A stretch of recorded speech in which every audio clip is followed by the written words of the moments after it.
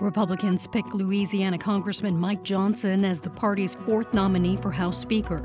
It's Wednesday, October 25th. This is WBUR's Morning Edition. Good morning, I'm Rupa Shenoy. Coming up, Israel is calling on the head of the United Nations to resign after he referred to the government's airstrikes in Gaza as, quote, collective punishment of Palestinians. Also this hour. If I knew then what I know now, I would have declined to represent Donald Trump in these post-election challenges. Attorney Jenna Ellis becomes the fourth former Trump ally to plead guilty in the Georgia election interference case. And after a busy summer of trading players, the Boston Celtics tip off their regular season tonight with high hopes. They are one of the best teams in the NBA and have a better than good shot to win the championship. Bruins win, increasing clouds and low 70s today. It's 7:01, now the news.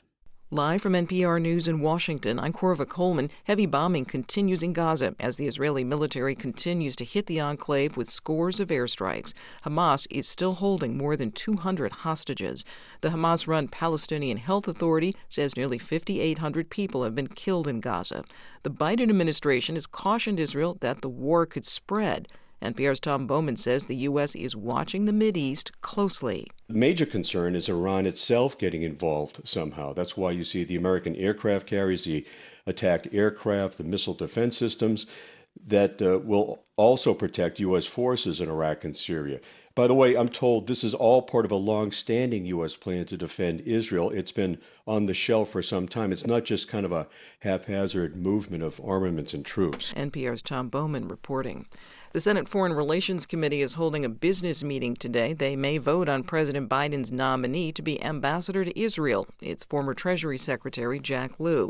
Republicans oppose him, claiming Lew is weak on Iran. The committee may also vote on the president's nominee to be ambassador to Egypt. The House will vote later today for a speaker. House Republicans tapped Louisiana Congressman Mike Johnson as their fourth nominee to run for speaker. NPR's Windsor Johnston reports he's expected to face the same challenges as the three previous contenders. It's unclear at this point if any Republican nominees can muster a majority to win the speakership. Justin Crow, a political science professor at Williams College, says ideology appears to have prevailed over pragmatism. The problem is that they've got such a tight margin now that a small group of individuals acting not in terms of what's best for the party, but in terms of what is best for themselves or in terms of their own individual perspectives. The House has been effectively paralyzed since October 3rd, when a group of hard-right Republicans ousted Kevin McCarthy from his leadership role. Windsor Johnston, NPR News, Washington. The first major winter storm of the season is bearing down on the Northwest. NPR's Kirk Siegler reports there are warnings about hazardous driving conditions and possible highway closures due to freezing rain and heavy snow. This storm is expected to stretch from the Cascades in Washington to the northern Rockies, where a flash freeze is in the forecast for morning commutes from Spokane, Washington into northern Idaho. The storm initially is bringing rain to lower elevations, then a hard freeze, then heavy snow. The National Weather Service is warning that visibility on highways in western Montana could be less than a half mile at times. The authorities are advising emergency travel only. In Montana, up to 6 inches of snow is in the forecast, and upwards of a foot could fall in the mountains of central Idaho before the storm rolls onto the northern plains. Kirk Siegler, NPR News, Boise. You're listening to NPR News from Washington. I'm Rupa Shenoy. This is WBUR in Boston. Boston's police commissioner is rejecting a high-profile claim of excessive force by one of his captains. Captain John Danilecki was accused of slamming a Dorchester resident to the ground during a 2019 altercation. An internal investigation by the department sustained those claims, but Commissioner Michael Cox ordered a re-examination of the incident. He says that investigation found Danilecki only violated one department regulation. Danilecki now faces a 3-day suspension for neglecting his duty during the incident. There is still no delivery date for nearly 300 new train cars the state initially ordered during Deval Patrick's administration. That's according to T General Manager Phil Ang. The state has received about 100 red and orange line cars from the Chinese company CRRC already. That's short of the 400 cars the company was supposed to deliver by this September. A new report shows offshore wind developments in the Gulf of Maine could have a big impact on New England. Mara Hoplamazian has more. The report was commissioned by the New Hampshire Department of Energy. It says in the area being considered for wind projects, normal wind conditions could produce enough power to fully meet the needs of New England states for almost 40% of the year. That jumps to more than 70% of the year when large capacity energy storage is factored in. The report also says the state could see economic benefits, including more than 3,500 jobs. Commercial fishing businesses could suffer, the report says, if some sites become unavailable for fishing during high winds or other conditions. The report says there are some threats to marine mammals and sea turtles from offshore wind operations. The structures could also affect birds and bats. For the New England News Collaborative, I'm Mara Hoplamazian. The Roman Catholic Archdiocese of Boston is offering up several vacant buildings to help house migrant families arriving in the state. This follows a letter Cardinal Sean O'Malley sent to parishes this week, calling on leaders to help the families ahead of winter. Father Brian Hare is the Secretary of Health and Social Services for the Archdiocese. He says the state still needs to approve the buildings for use. There are 8 buildings that I think could be really helpful, 4 of them in Boston area and 4 outside. Father Hare says the Cardinal is also asking people to donate warm clothing to the St. Vincent de Paul Society. State officials expect emergency shelters to reach capacity within the next week. It's 7:06.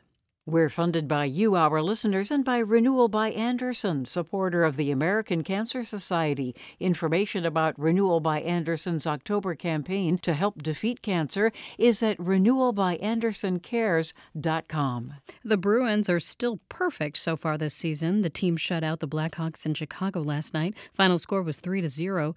The Celtics' regular season gets underway tonight. They start with a road game against the New York Knicks. Tip-off is at 7. Coming up later this hour, we'll be joined by Boston Globe Celtics reporter Gary Washburn. He'll tell us what to expect from the team this year.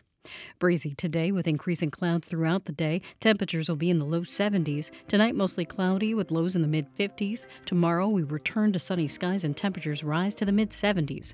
Right now, it's 52 degrees in Boston. Thanks for listening to WBUR. It's Morning Edition from NPR News. I'm Martinez in Los Angeles, California. And I'm Michelle Martin in Washington, D.C.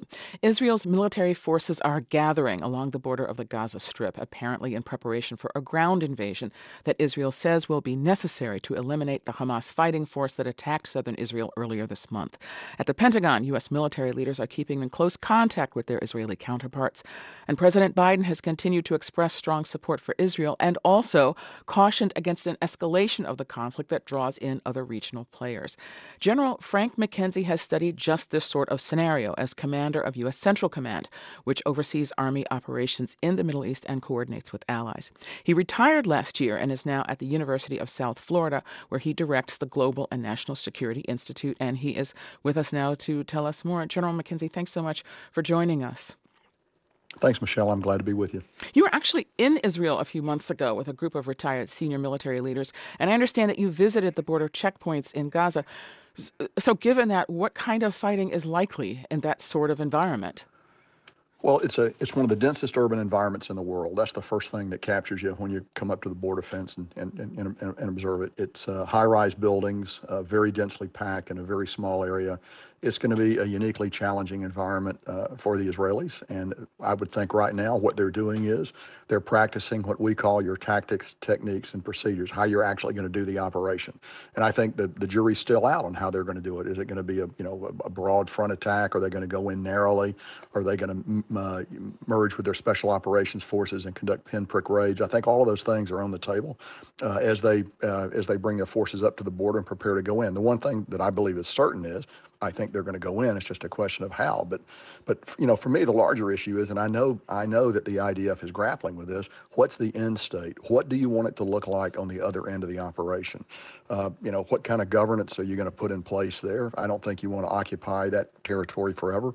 I think I know they're thinking very hard about that, and that really needs to be the source of a lot of careful study, because we, the United States, have not always gotten that same problem right They have an opportunity here to think about it before you go in, because once operations commence, they're going to take on a intensity, scope, and drive that is unique to those who have not experienced it before. So before you go in, you want to try to envision where you want to be at the end of it. And I believe they're trying to do that right now. That is obviously a great concern.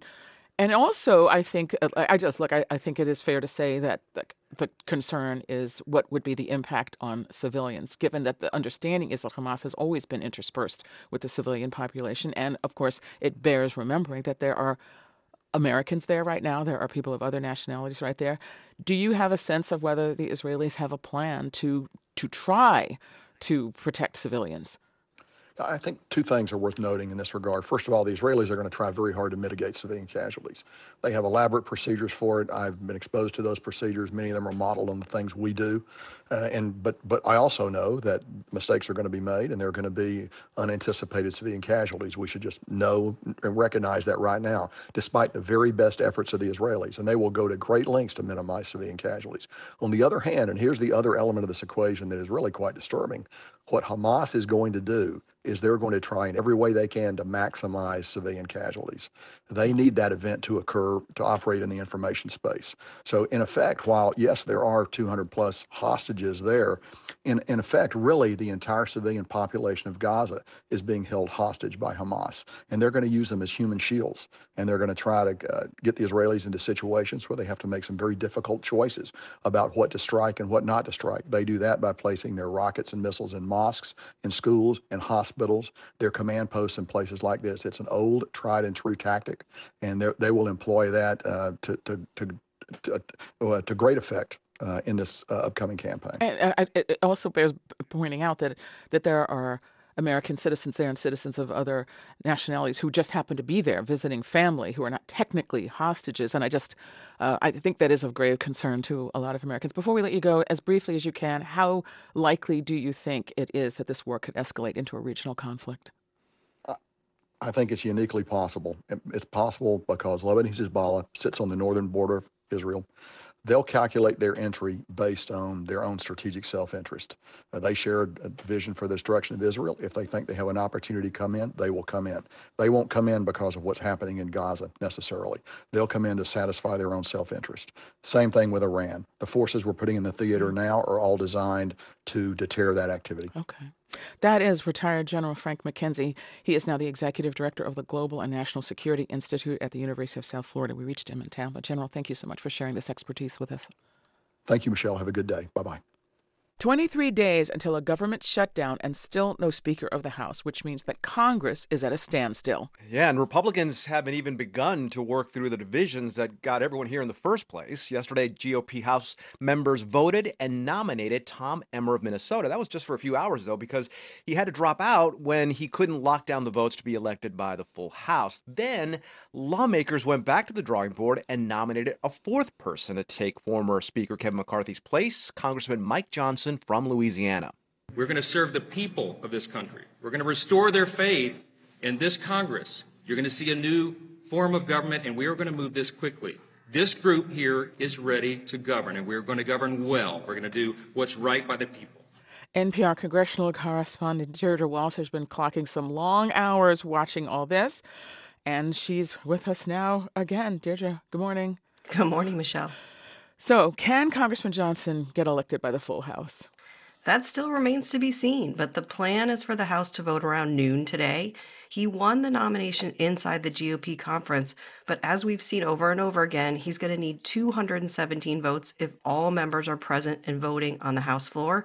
Democrats are expected to stay united and vote for their leader, Hakeem Jeffries. So tell us more about Johnson, and I'm interested in what he means by this new form of government. He's 51, a social conservative, and a member of the House Judiciary Committee. He was elected in 2016. Johnson's really a top Trump loyalist. He was an impeachment manager for Trump's team back in 2020. He's a constitutional lawyer, and he was one of the Republicans drafting arguments against certifying the electoral count from some states on January 6th.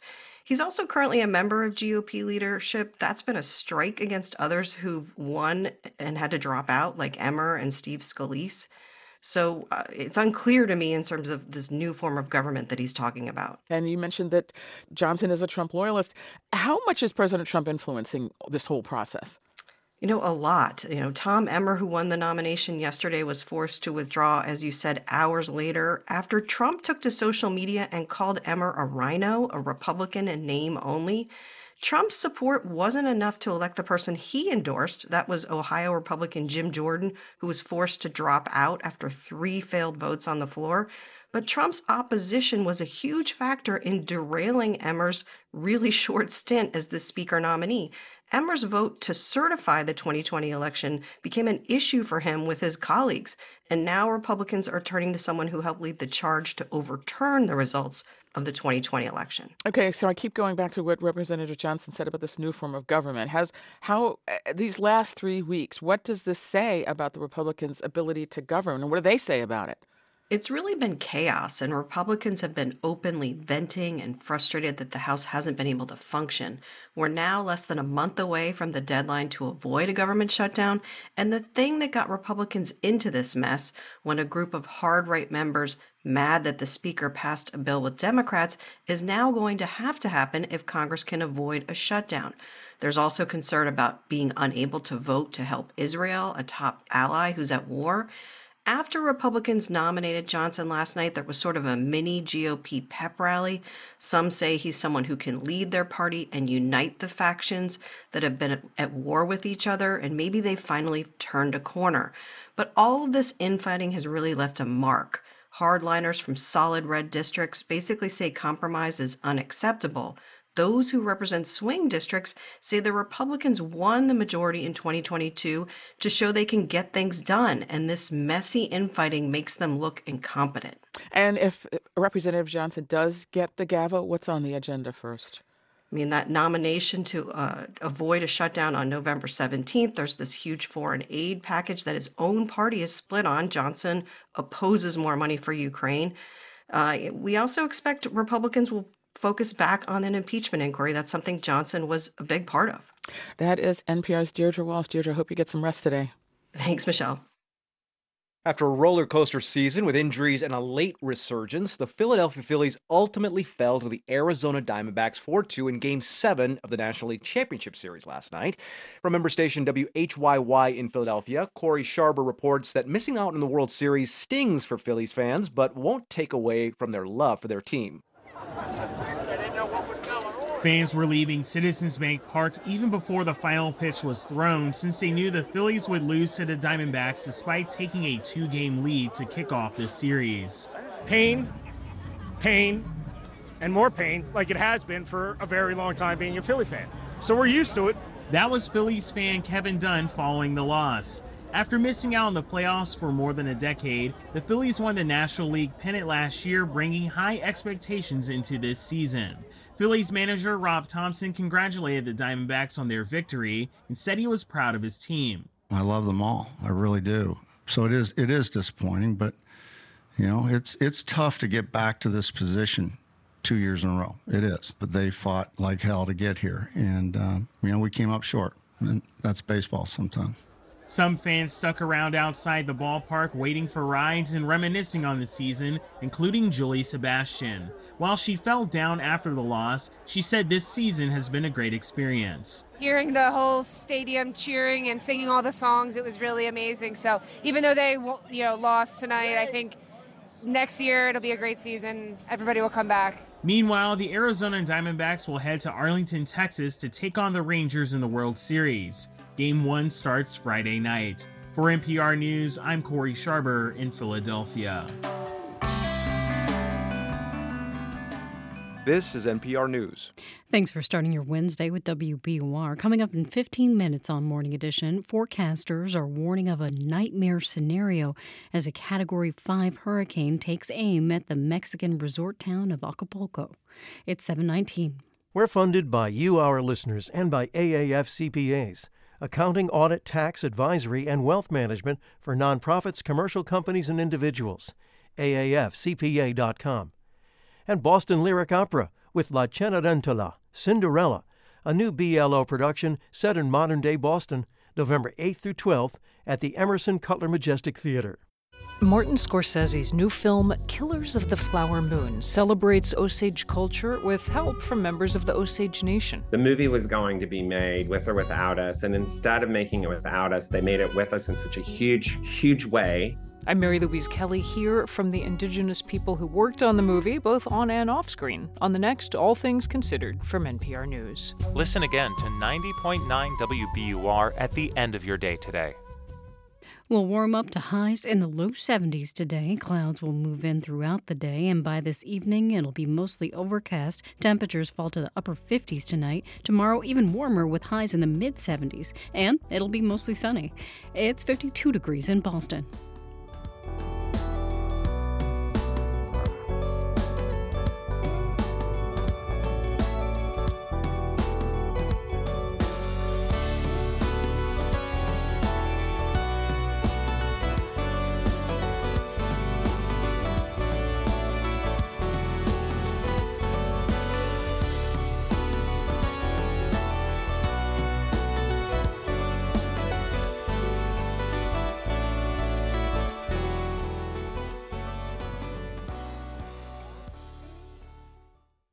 Support for NPR comes from this station. And from Subaru. Subaru has donated more than $51 million to support the adoption, rescue, transport, and health of more than 420,000 animals. Learn more at Subaru.com/pets. From Carnegie Corporation of New York, supporting innovations in education, democratic engagement, and the advancement of international peace and security. More information is available online at carnegie.org. And from Viking, dedicated to bringing travelers to the heart of each destination by river and ocean, offering programs designed for cultural enrichment and immersive experiences on board and on shore. Viking.com. This is NPR. It's Morning Edition from NPR News. I'm E. Martinez. And I'm Michelle Martin. Richard Roundtree, who died yesterday at the age of 81, was easily one of the coolest actors ever. That you Shaft? Bet your lovely self it is, and I'm ready. Can you dig it? In the 1971 movie Shaft, Roundtree was an early black action hero and became an icon of black film. NPR's Netta Ulaby has our remembrance. Who is the man that would risk his neck for his brother, man? Can you dig it? When the acclaimed photographer Gordon Parks made a movie about a black private eye that came out just 3 years after the assassination of Dr. Martin Luther King Jr., he cast a complete unknown, a former college football player and model who commanded the screen from the very first minutes of its opening sequence, says film scholar Novotny Lawrence. Gordon Parks opens the movie with this guy. He comes up out of the subway, he's walking down the streets of New York City, and he's owning it. John Shaft was a new figure in film. Because he's unapologetically black, and he has a swag, he's dressed to the nines, he's a bad hush your mouth. How come a couple of cats from Harlem come downtown this morning looking for John Shaft?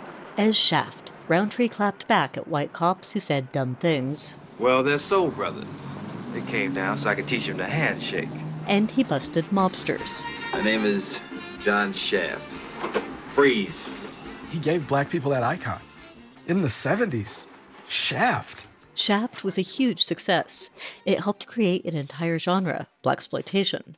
Roundtree went on to star in a few Shaft sequels, but Novotny Lawrence says it was hard to become an A-list actor in the 1970s by revolutionizing black masculinity on screen. So I think his legacy is one that we need to think of in terms of perseverance. With more than 150 movie and TV credits, ranging from Roots to Desperate Housewives to Being Mary Jane. And Lawrence says Roundtree went public with his 1993 diagnosis with breast cancer. And became a figure to demonstrate men, it's okay. Shaft had breast cancer, right? Richard Roundtree died yesterday from pancreatic cancer. Actor Samuel L. Jackson, who starred with Roundtree in a couple of later Shaft films, suggested on social media that Roundtree was surely walking that walk in heaven, that unforgettable Shaft stride that left deep footprints in film and in American culture. Netta Ulaby, NPR News.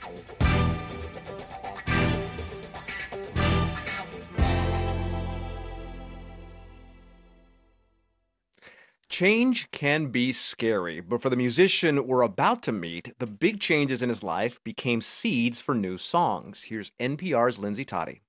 A few years ago, Jack Tatum moved from Los Angeles to the smaller, quieter city of Richmond in his home state of Virginia. While he says it was the right decision, he had some misgivings. There's a lot of things that I hate about stereotypical suburban culture, but I have this soft spot for strip malls and big box stores, and like there's something about my upbringing that I feel like was quintessentially American. Tatum explored that inner conflict in a song with his band, Wild Nothing.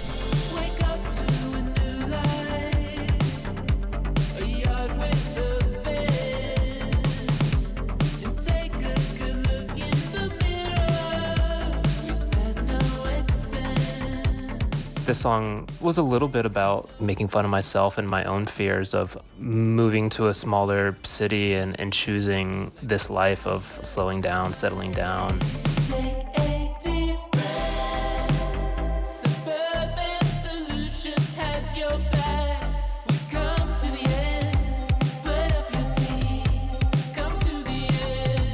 For Jack Tatum, moving to Richmond was just the beginning. He soon took on another challenge, starting a family. Becoming a father, at least for me, there was this immediate thought of like, oh, I don't want to mess this up. I don't want to do the wrong thing. I don't want to let this person down. There's still so much I can't control, and I know I'll stumble, truth be told.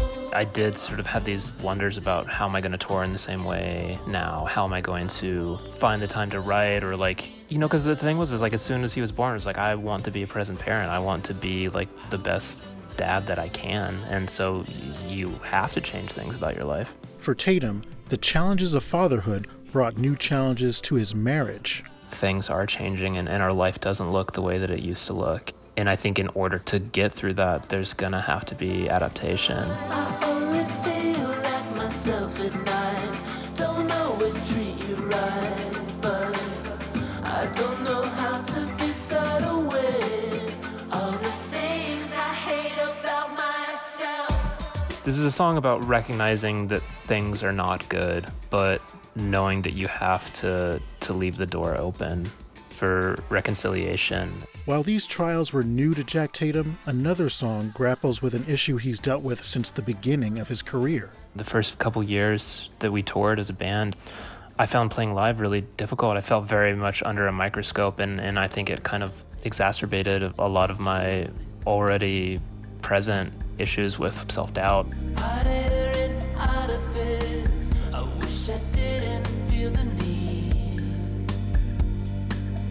to impress you quite so much, but too long on my knees. And I think for a long time I dealt with it through drinking or drugs or seeking validation in ways that weren't necessary. But these days, he says, those inner voices of doubt are no longer quite so loud, now that he has new priorities on his mind. Musician was sort of all that I defined myself as throughout my whole 20s. And I think now, having this new role as a father, music will always be one of the most important things in my life, but I no longer feel that it's all that I am.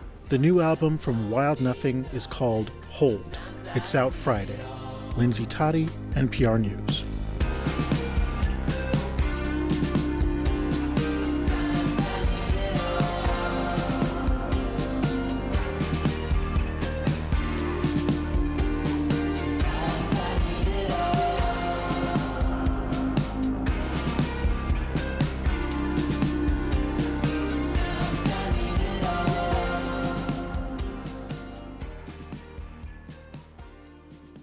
This is NPR News. Today's top stories are next. Then coming up at 7:45 on WBUR's Morning Edition, Boston Globe reporter Gary Washburn tells us what we can expect from the Celtics as their regular season gets underway tonight. It's 7:29. After seeing news alerts all day, it's hard sometimes to understand the full story. Get the WBUR mobile app and we'll be there with context and perspective live. Listen anywhere on the WBUR app. We're funded by you, our listeners, and by MathWorks, creators of MATLAB and Simulink, sponsoring Discovery Museum's more than 2,500 traveling science workshops for Massachusetts schools. and Office of the Massachusetts State Treasurer. Check to see if you have unclaimed property at findmassmoney.gov.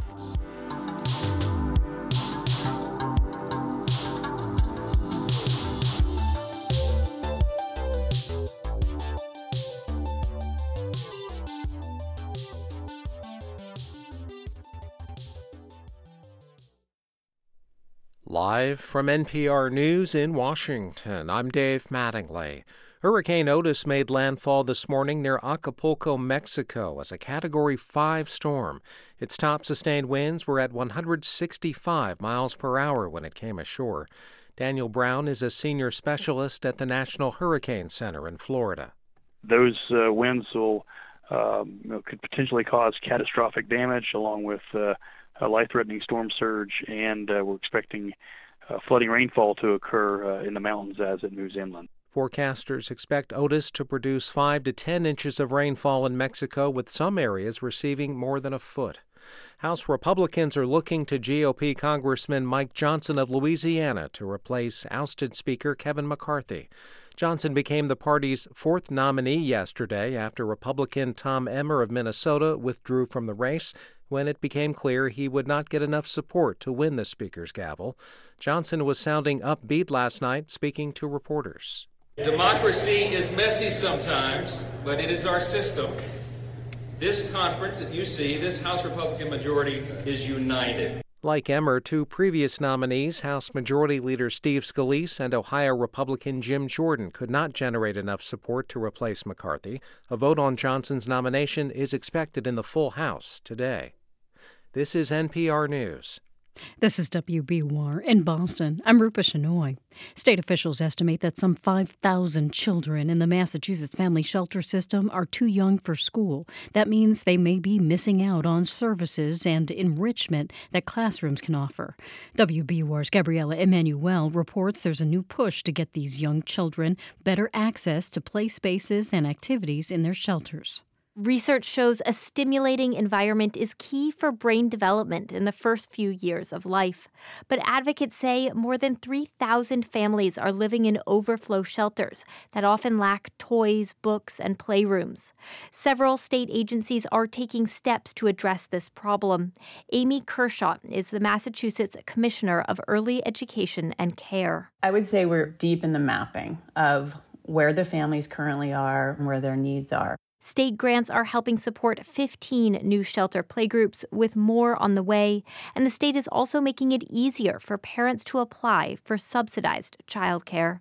For 90.9 WBUR, I'm Gabriella Emanuel. The Boston City Council will consider a resolution today on the renaming of Faneuil Hall. The hall's builder and namesake, Peter Faneuil, owned enslaved people and profited from the sale of trafficked African captives. The Public Facilities Commission has the ultimate power to change the building's name. The Red Sox have a new head of baseball operations. Sources tell the Boston Globe the team offered the chief of baseball operations job to former Red Sox pitcher Craig Breslow. Breslow pitched professionally for 17 seasons. He's coming back to the Sox after being assistant general manager for the Chicago Cubs. Breslow replaces Chaim Bloom, who was fired last month. It's 7:33. We're funded by you, our listeners, and by Ocean State Job Lot, partnering with customers to help veterans stay warm by giving coats to those in need. OceanStateJobLot.com. The Bruins beat the Blackhawks 3-0 in Chicago last night. The team is now 6-0 to start the season. The Celtics will be in New York tonight for their first regular season game. They'll take on the Knicks beginning at 7. Coming up in about 15 minutes, we'll hear from Boston Globe Celtics reporter Gary Washburn. He'll give us the rundown on what we can expect from the team. It'll gradually grow mostly cloudy today. Temperatures will rise to highs in the low 70s.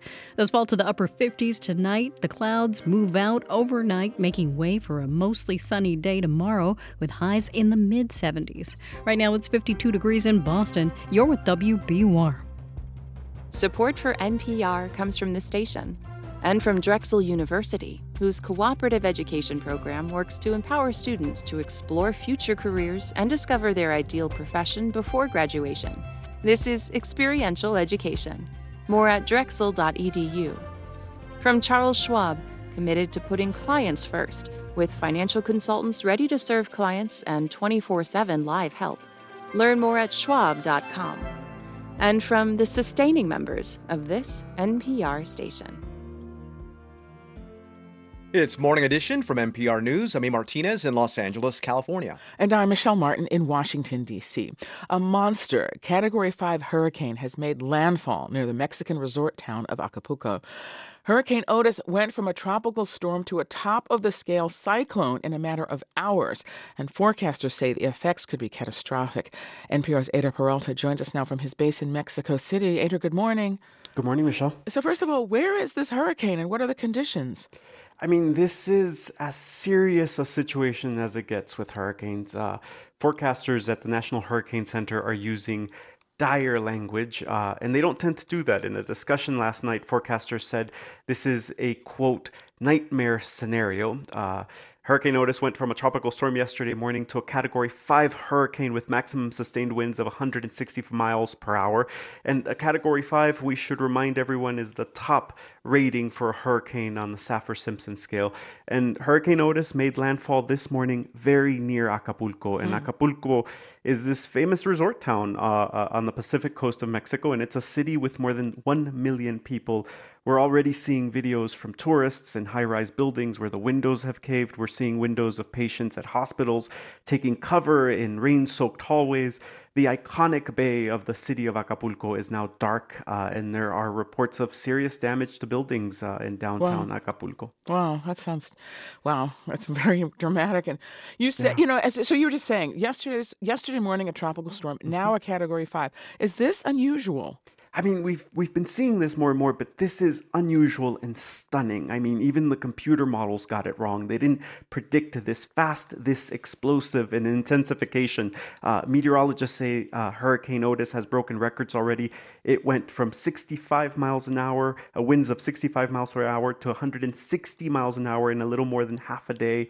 One of the fastest intensifications by a hurricane in history. But what's also worrying is that this part of Mexico has not seen storms like this in the past. The National Hurricane Center says, quote, there are no hurricanes on record even close to this intensity for this part of Mexico. The last big hurricane to affect this part of Mexico was Hurricane Carlotta in 2012, and that was a Category 2 hurricane.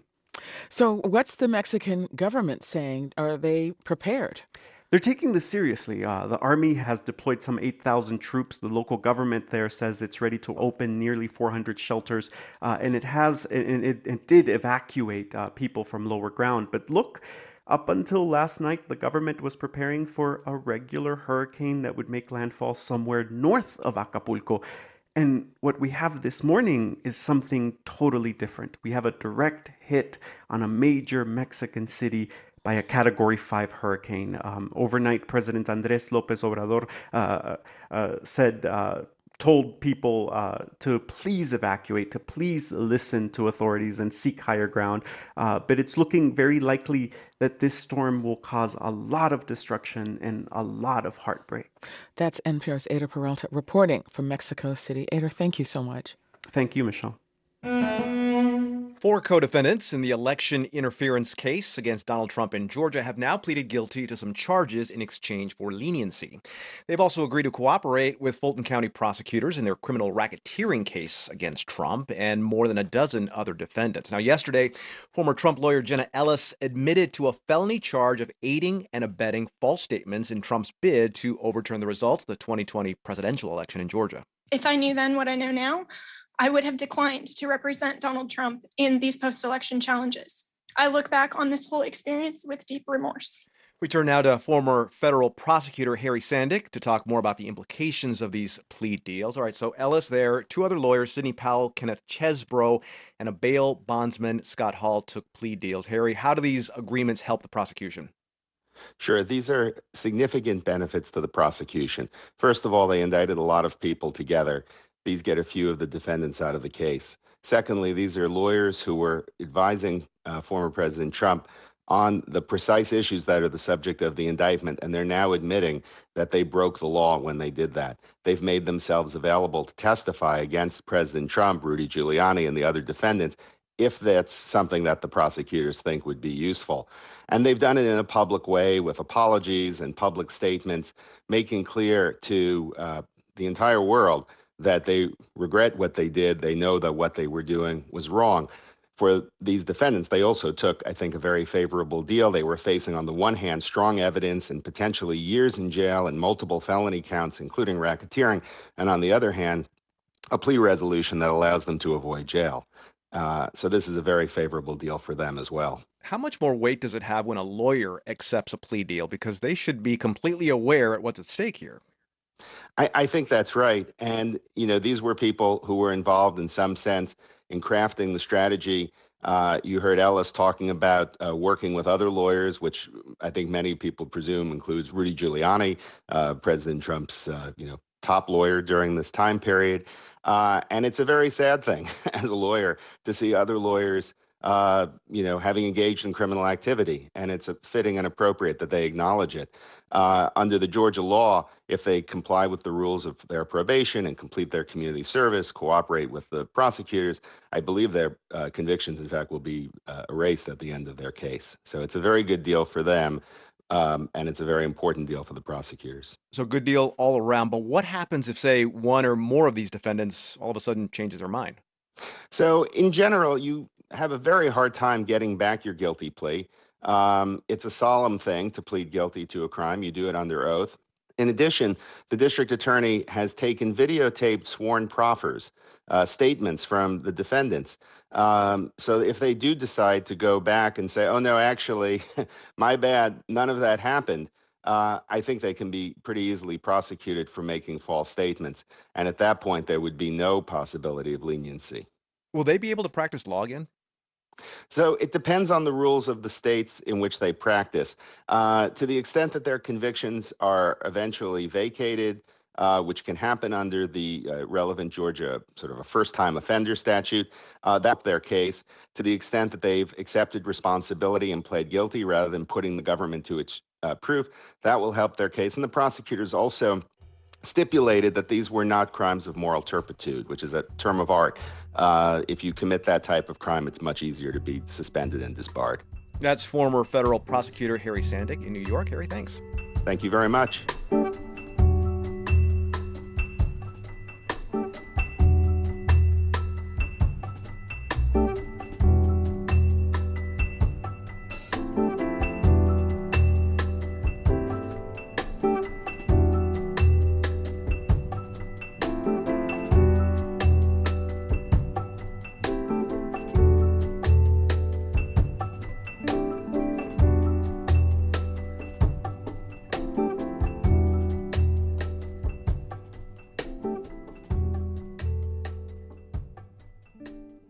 This is NPR News. Coming up at the top of the hour here on WBUR's Morning Edition, there are growing concerns among U.S. officials about what an Israeli invasion of Gaza could look like and the potential for the conflict to spread regionally.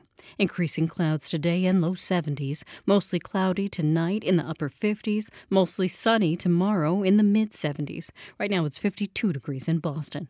We're funded by you, our listeners, and by the Elliott Hotel, a luxury boutique hotel in Boston with uni restaurant and sashimi bar for holiday parties and weekend getaways.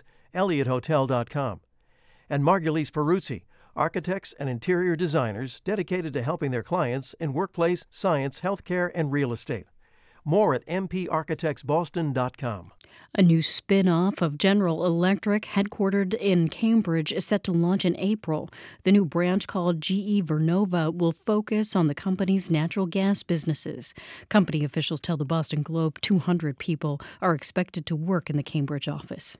Boston Medical Center plans to launch a new economic justice hub for the families of pediatric patients. The new hub will expand tax and financial services for those families. It'll also help them find jobs. BMC officials tell the Boston Business Journal they also plan to fund a study that focuses on the connection between more income and loss of public benefits. One of the country's oldest ski mountains in New Hampshire will open this season. That's after Black Mountain said it would close because of lack of staff and competition with larger resorts in New England. Now the mountain is getting help from Indy Pass, a group that provides a lift ticket pass to independent mountains in the region. Eric Morganson is the managing director of Indy Pass. He says what's happening at Black Mountain could easily happen at other smaller ski areas. You're absolutely going to see this situation repeat itself. Running a ski area is not getting easier, and the consolidation into a handful of large operators is going to cause, continued stress on these multi-generational mom-and-pop operations. Black Mountain has been open every season since 1935. It's 7:44.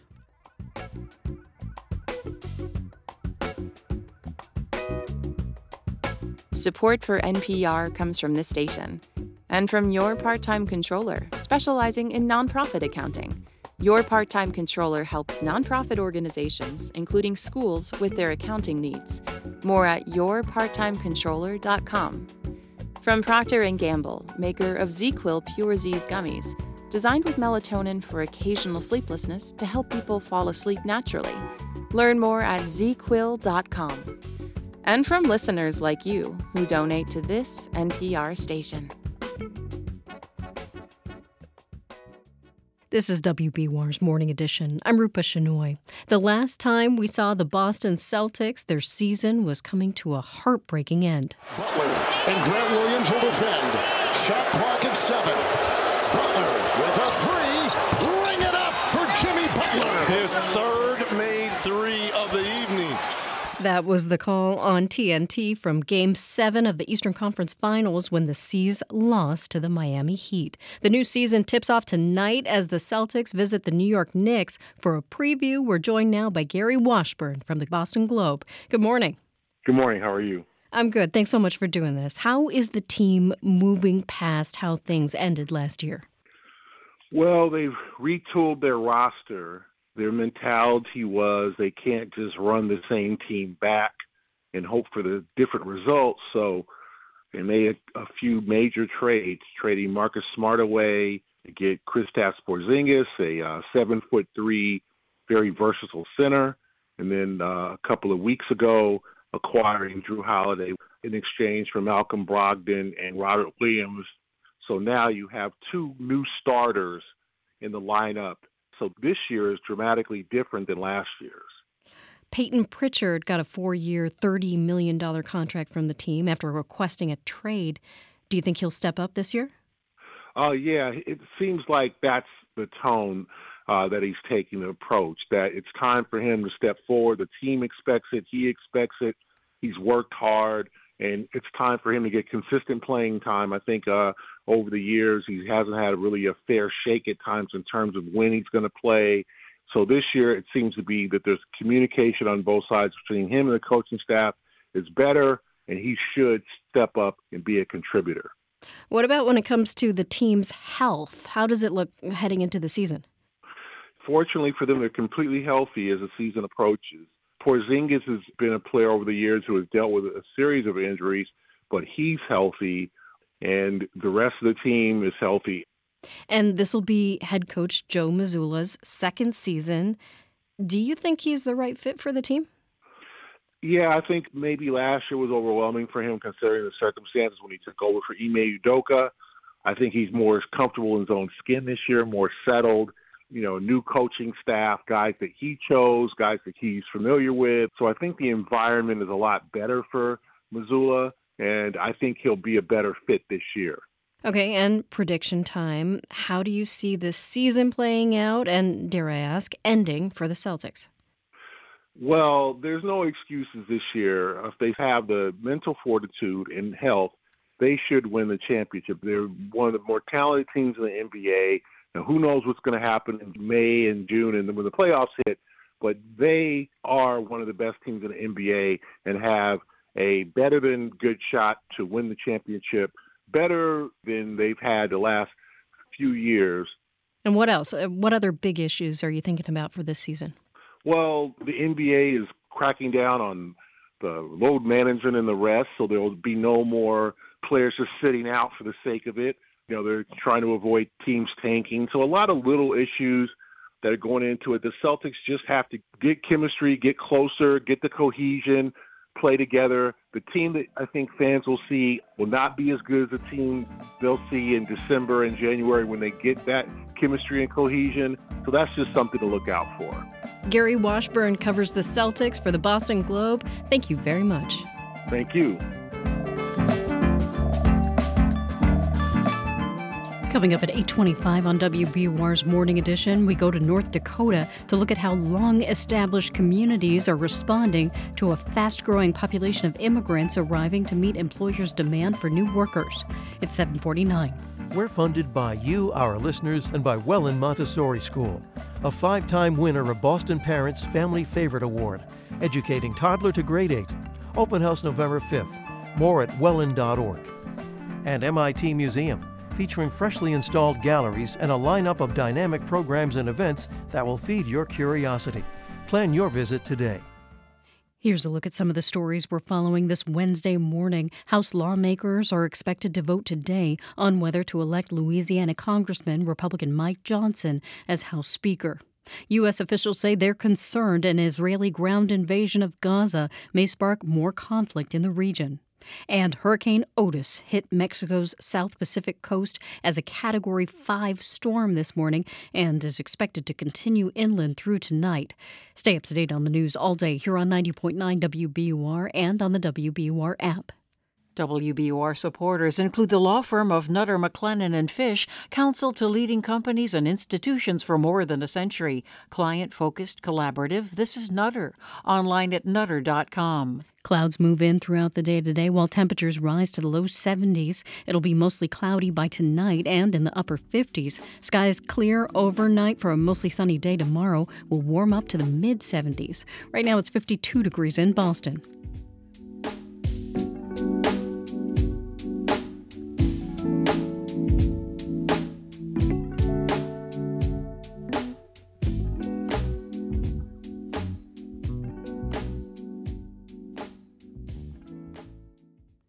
It's Morning Edition from NPR News. I'm Michelle Martin.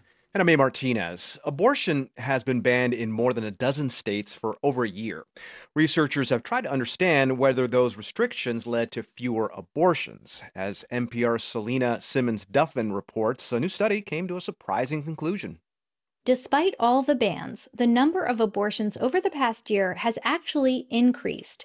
There were 2,200 more abortions across the country, according to the Society of Family Planning's We Count project. Ushma Upadhyay is a co-chair and a professor at the University of California, San Francisco. It's not a huge number relative to the total number of abortions, but we do note that it is an increase when we were expecting a decline. To put that 2,200 number in context, the total number of abortions researchers documented was over 1 million. We Count's new report contains a table showing each state's monthly number, and it's clear, as abortions zeroed out in states including Alabama, Arkansas, Mississippi, and Missouri, the number shot up in other states, including Illinois, North Carolina, and New Mexico. Many of these, what we call surge states, border states with abortion bans, and serve as access points for people who travel from other states to get care. Upadhyay emphasizes the shift of abortions from one state's column to another isn't simple or easy. Behind those numbers are people, calling clinics in a rush, lining up funds and childcare, and traveling sometimes thousands of miles. Megan Jafo of the Chicago Abortion Fund added that the increase also obscures how hard funds like hers are working to help people move around the country. While I think we're grateful that more people have been able to access their abortion than we thought, what we're doing is not sustainable for anyone. One thing not captured in these numbers are self-managed abortions, when people order abortion medication through the mail, for instance, and take the pills at home.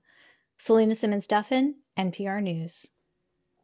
China's government is cracking down on queer and feminist groups as part of the state's broader controls on civil society. So Chinese-speaking communities outside the country are creating spaces for free expression. NPR's Emily Fang takes us to one of them in New York City. Yes, increasing political controls in China are limiting cultural production and dissent in the country. But it's also given opportunities to the Chinese-speaking diaspora outside government control. Opportunities like this one.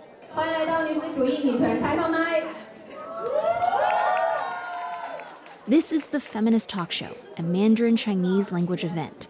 It uses spoken word, stand-up, and skits to satirize misogyny and political repression. And it's held in New York City every month. It's a form of expression that differentiates this generation of the Chinese diaspora from previous ones. This one is well-educated and savvy at navigating both American and Chinese pop culture. I went to this show recently. The crowd was a mix of Chinese students, recent immigrants, academics, and activists, ready to laugh and cry together. In one skit, actors mimic the main Chinese state evening news bulletin. But instead of delivering blandly worded copy applauding state policy, they poke fun at domestic politics and birth policy.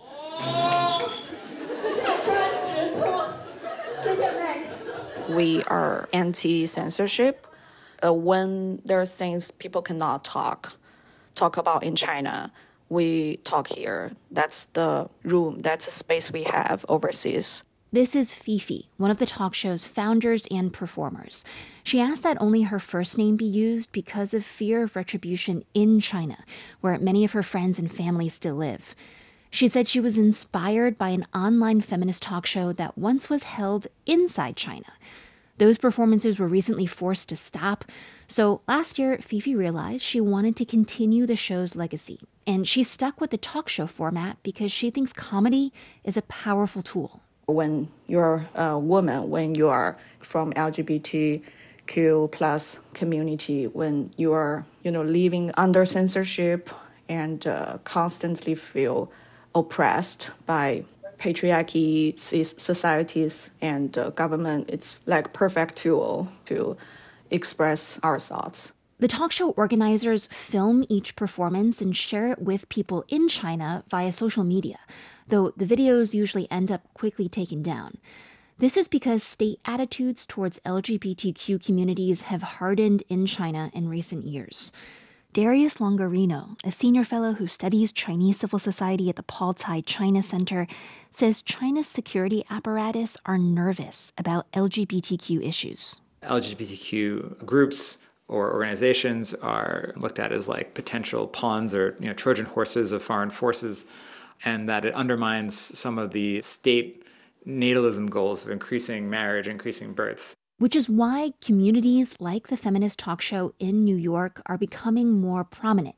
It's a platform for cosmopolitan young Chinese people to express themselves. 4年前，我准备和认识了3个月的女朋友结婚。 Here, one performer named Ray shares her experience telling her mom in China she was a lesbian and that she had already married a woman. 华人之间的交往，我觉得很多时候还是会有一些戒备，就是大家 People in the Chinese diaspora are very cautious given their different political inclinations. So even though New York has so many Chinese people, it is very difficult to make new friends with other queer or feminism-supporting people. But simply by talking about these topics publicly and enjoying each other's company, they're practicing a quiet form of resistance. 爱的勇气，给爱的社群和人站出来的勇气。 One of the talk show performers, named Eileen Zhang, originally wanted to return to China to work on feminism-related issues after studying in the U.S. But for now, this comedy talk show is her contribution from overseas. If we can't really do anything that's like large scale or quote-unquote, revolutionary, I think at least we can use our voice to raise other people's awareness. And perhaps by being outside China, a voice that's harder for the powerful Chinese state to silence. Emily Fang, NPR News, New York.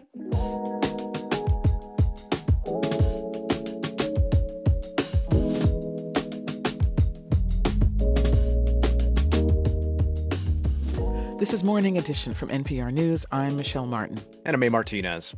Low 70s today under skies that'll grow increasingly cloudy throughout the day, mostly overcast tonight in the upper 50s. Right now it's 53 degrees in Boston, and we're coming up on 8 o'clock. WBUR supporters include Mass General Brigham Health Plan, integrated with one of the world's leading healthcare systems and offering innovative plans, a broad network of doctors, and options for individuals, families, and retirees. Mass General Brigham Health Plan is focused on you and those important to you every day. MassGeneralBrighamHealthPlan.org.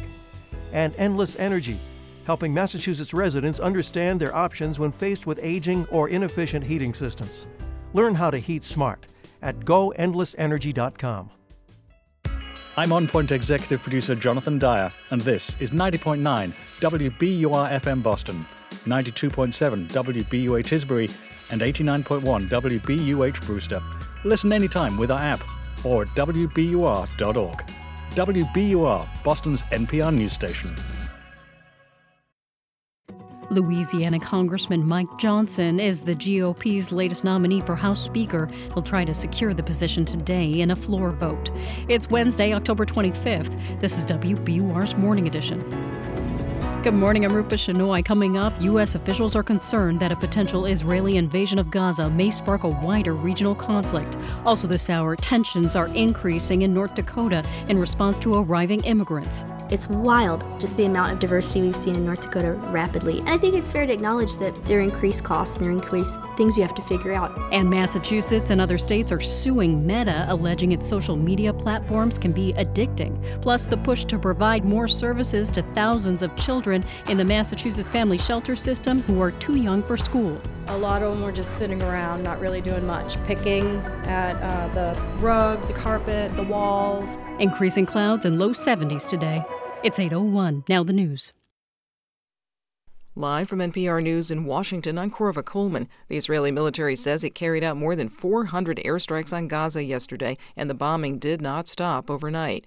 NPR's Peter Kenyon reports the Hamas-run Gaza Health Ministry says more than 6,500 people have been killed there, and 2,700 of them are children. The Hamas-run Interior Ministry says the, quote, massive air bombardment pounded Gaza overnight, contributing to the unprecedented death toll since the Hamas attack on October 7th. The attacks came as Gaza continues to suffer severe shortages of food, water, and medicine, despite the arrival of some truckloads filled with humanitarian aid. Separately, the IDF said it thwarted an assault by a group of Hamas militants who came ashore on an Israeli beach just north of Gaza. Israel responded with air, sea, and ground forces. Peter Kenyon, NPR News, Jerusalem. President Biden may make comments today about the war between Israel and Hamas militants. He'll also be welcoming the Prime Minister of Australia to the White House. Australian leader Anthony Albanese will also be the guest of honor tonight at a White House state dinner. The House of Representatives is expected to vote today to elect a speaker. Republicans have nominated Louisiana Congressman Mike Johnson. NPR's Deirdre Walsh reports he's the fourth nominee in 3 weeks the GOP hopes can get the gavel. Johnson won the House GOP vote after multiple ballots, and just hours after another Republican, Tom Emmer from Minnesota, was nominated but was forced to withdraw because he couldn't lock down the votes for a full House vote. Johnson vowed he'll get the House back to work. We're going to serve the people of this country. We're going to restore their faith in this Congress. You're going to see a new form of government, and we are going to move this quickly. This group here is ready to govern. Johnson needs the support of almost all House Republicans. If he gets the votes, the new speaker starts with immediate challenges. He'll need to negotiate a deal to avoid a government shutdown next month and navigate a large foreign aid package for Israel and Ukraine. Deirdre Walsh, NPR News. The Senate has voted 98-0 to approve President Biden's nominee to be the chief of the Federal Aviation Administration. Michael Whitaker is a former FAA deputy administrator. An off-duty Alaska Airlines pilot is facing scores of federal and Oregon state charges. Joseph Emerson tried to cut off a jet's engines mid-flight on Sunday.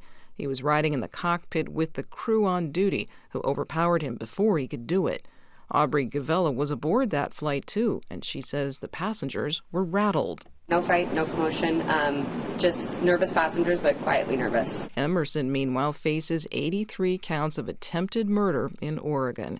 Police in Portland released information yesterday about the off-duty pilot. They say Emerson told them he'd taken hallucinogenic mushrooms 2 days before the flight. It's NPR. From WBUR in Boston, I'm Rupa Shenoy. Massachusetts has ambitious plans to help tackle climate change, but setting goals for reducing emissions and making those goals a reality are two different things. To help bridge that gap, the state's top climate official published a new report today that sets out strategies and recommendations. WBUR's Miriam Wasser reports. Meeting the state's climate goals will transform the entire economy. So the main takeaway of this report from the state's climate chief is that Massachusetts needs to take an all-of-government approach to cutting emissions, building more clean energy, and increasing resiliency against extreme weather.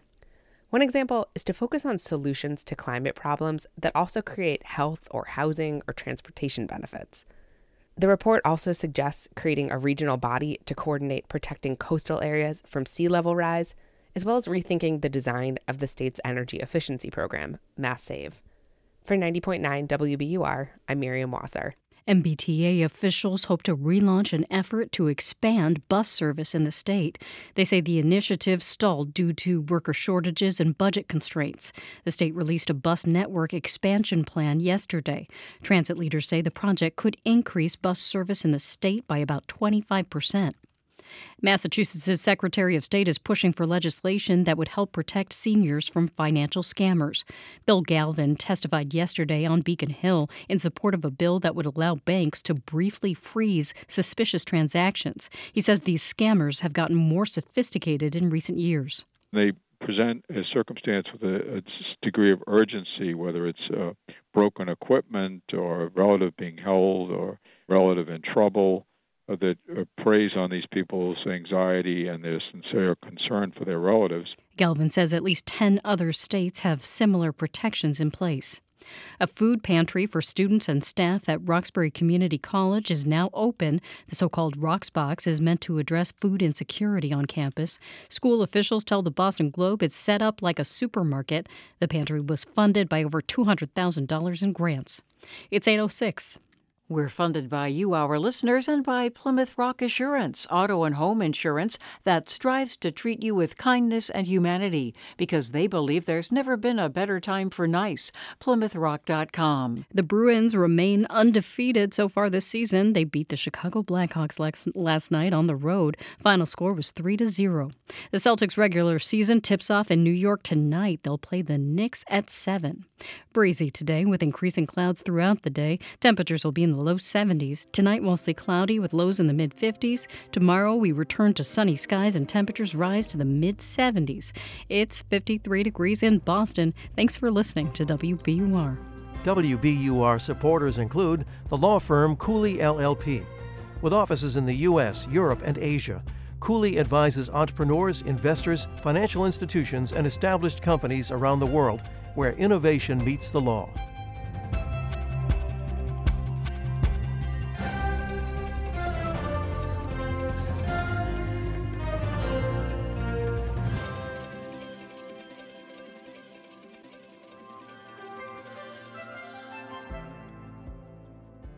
It's Morning Edition from NPR News. I'm A. Martinez in Los Angeles, California. And I'm Michelle Martin in Washington, D.C. For 19 days, Gaza has been relentlessly bombarded by Israeli airstrikes in what is believed to be preparation for a ground invasion. Entire neighborhoods in Gaza have been leveled while Israel says it's targeting Hamas's network of underground tunnels.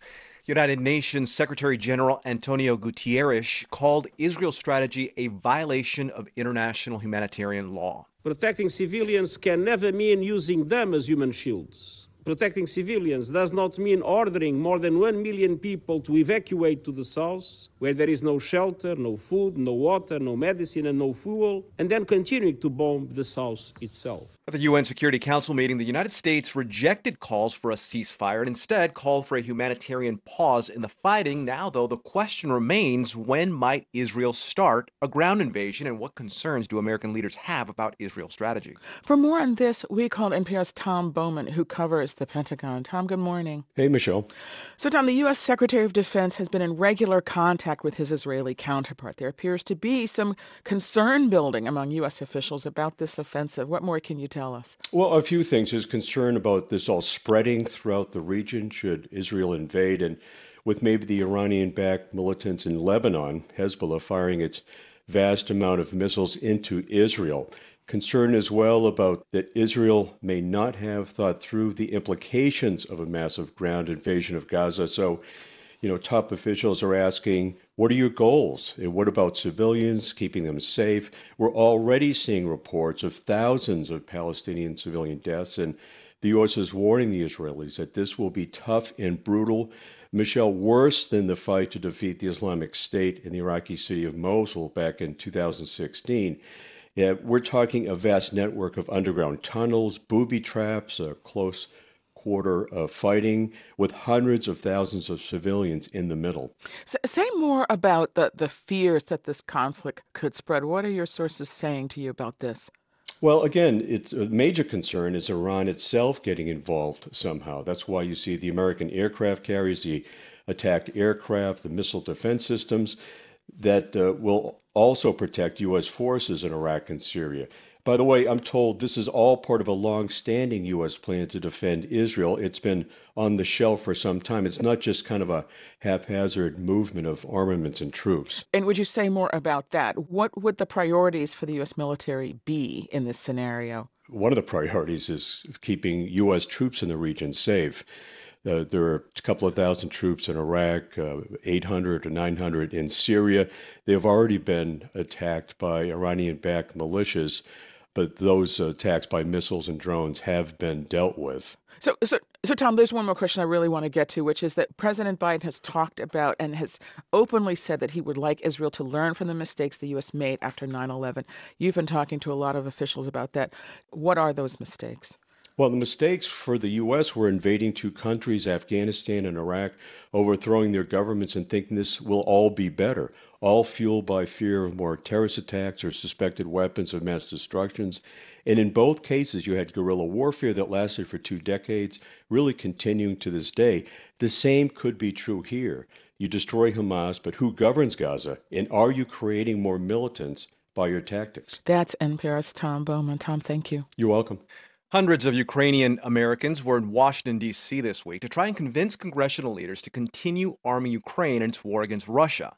Their visit comes at a crucial time. President Biden wants to combine funding for Ukraine with funding for Israel as that nation continues to battle Hamas. And at the same time, further funding for Ukraine is at the heart of the battle for the House leadership contest. Now, a number of Ukrainian veterans are also asking for continued support on the battlefield. One of them is Andriana Susak-Arekta. She's a senior sergeant in the Ukrainian Armed Forces and head of the Ukrainian Women Veteran Movement. She was injured near the front line in Kherson late last year, and she joins us now. Andriana, you've been speaking with people on the Hill this week. Given the Israel-Gaza war and the House leadership contest, what was your pitch for continued support for Ukraine? Good morning, United States. My speech was about that Ukrainian government and Ukrainians are grateful and thankful for support. But the war is going on, and we saw that the evil that we are faced have the same name like Russia, Hamas, Iran.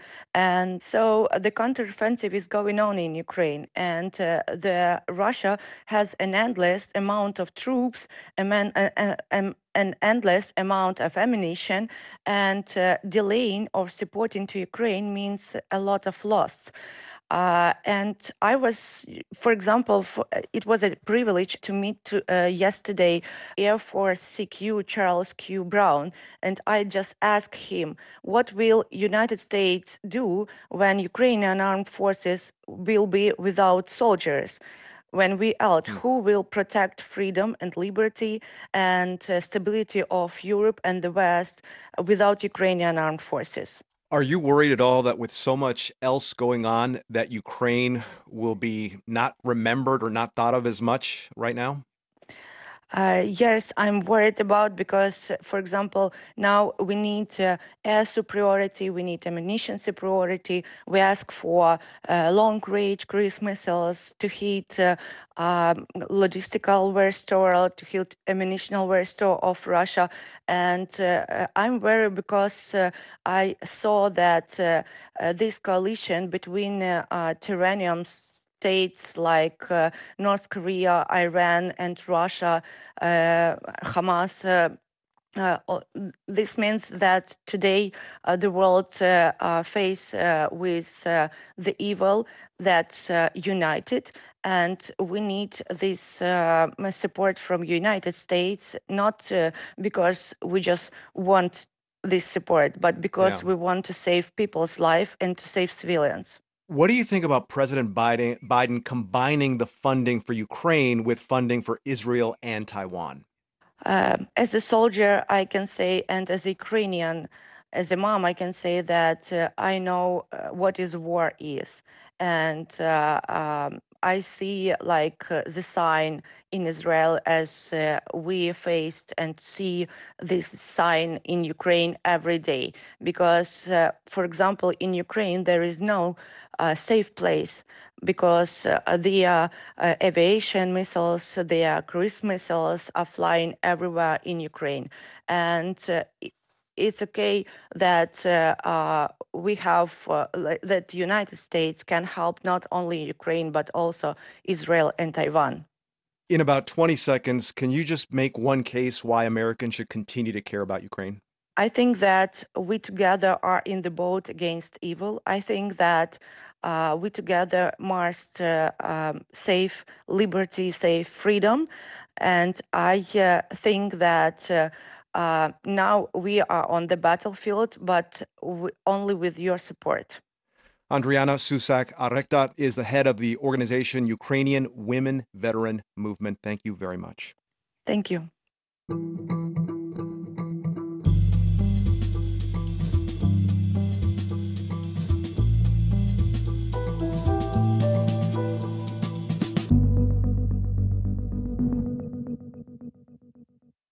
The National Football League will be going for gold at the 2028 Olympics. The International Olympic Committee announced last week that flag football will be one of the sports added to the Summer Games in Los Angeles. The NFL sees the Olympics as an opportunity to expand its overseas fan base. Flag football is American football without the tackling, and the NFL has invested heavily in this gentler version of the game.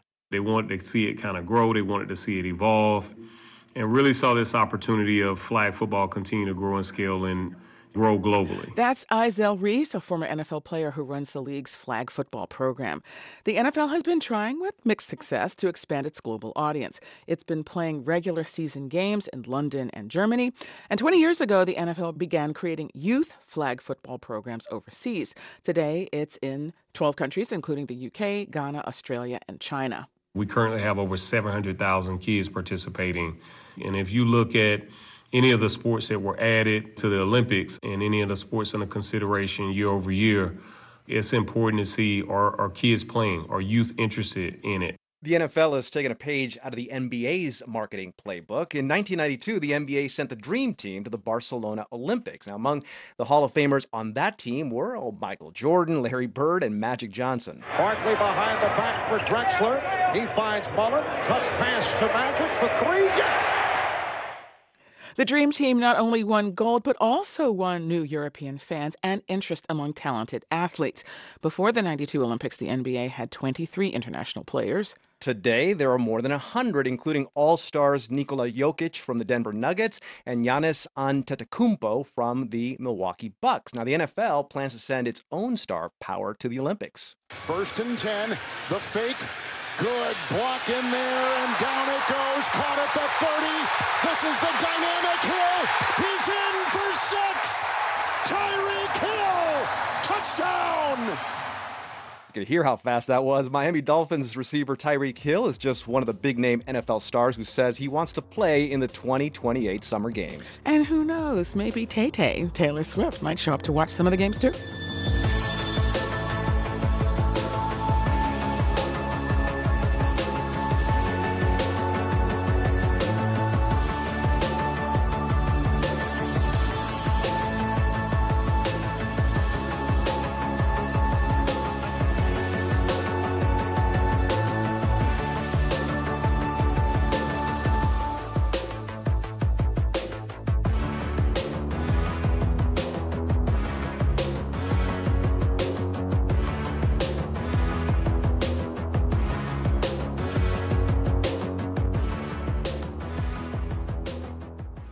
This is NPR News. Good morning. You're starting your Wednesday with WBUR. Coming up in 15 minutes on Morning Edition, we look at how the chaos surrounding the search for a new House Speaker may impact the outcome of next year's elections.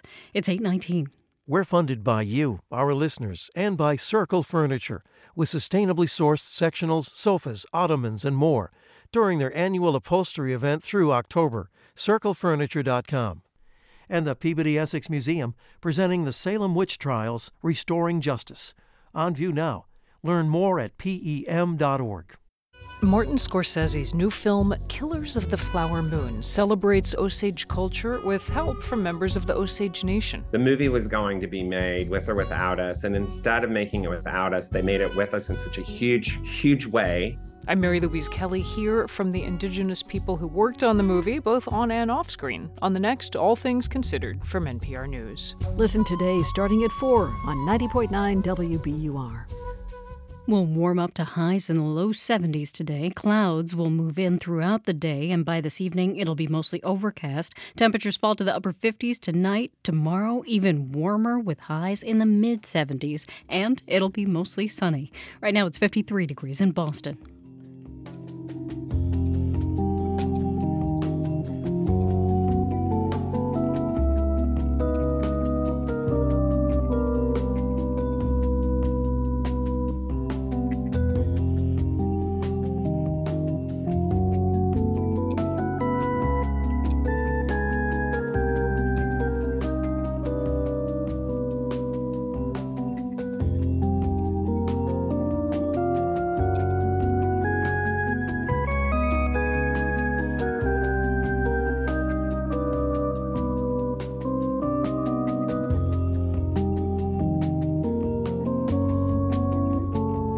Support for NPR comes from this station and from the NPR Wine Club, where members can explore wines from around the world, and every purchase supports NPR's high-quality journalism.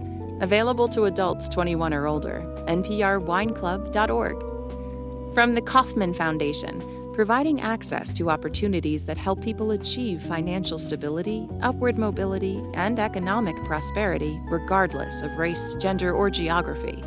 Kauffman.org. From Imaginable Futures, celebrating the hard work, commitment, and achievements of the 1 in 5 college students who are parents. More at imaginablefutures.com. And from the John D. and Catherine T. MacArthur Foundation at macfound.org. It's Morning Edition from NPR News. I'm E. Martinez. And I'm Michelle Martin.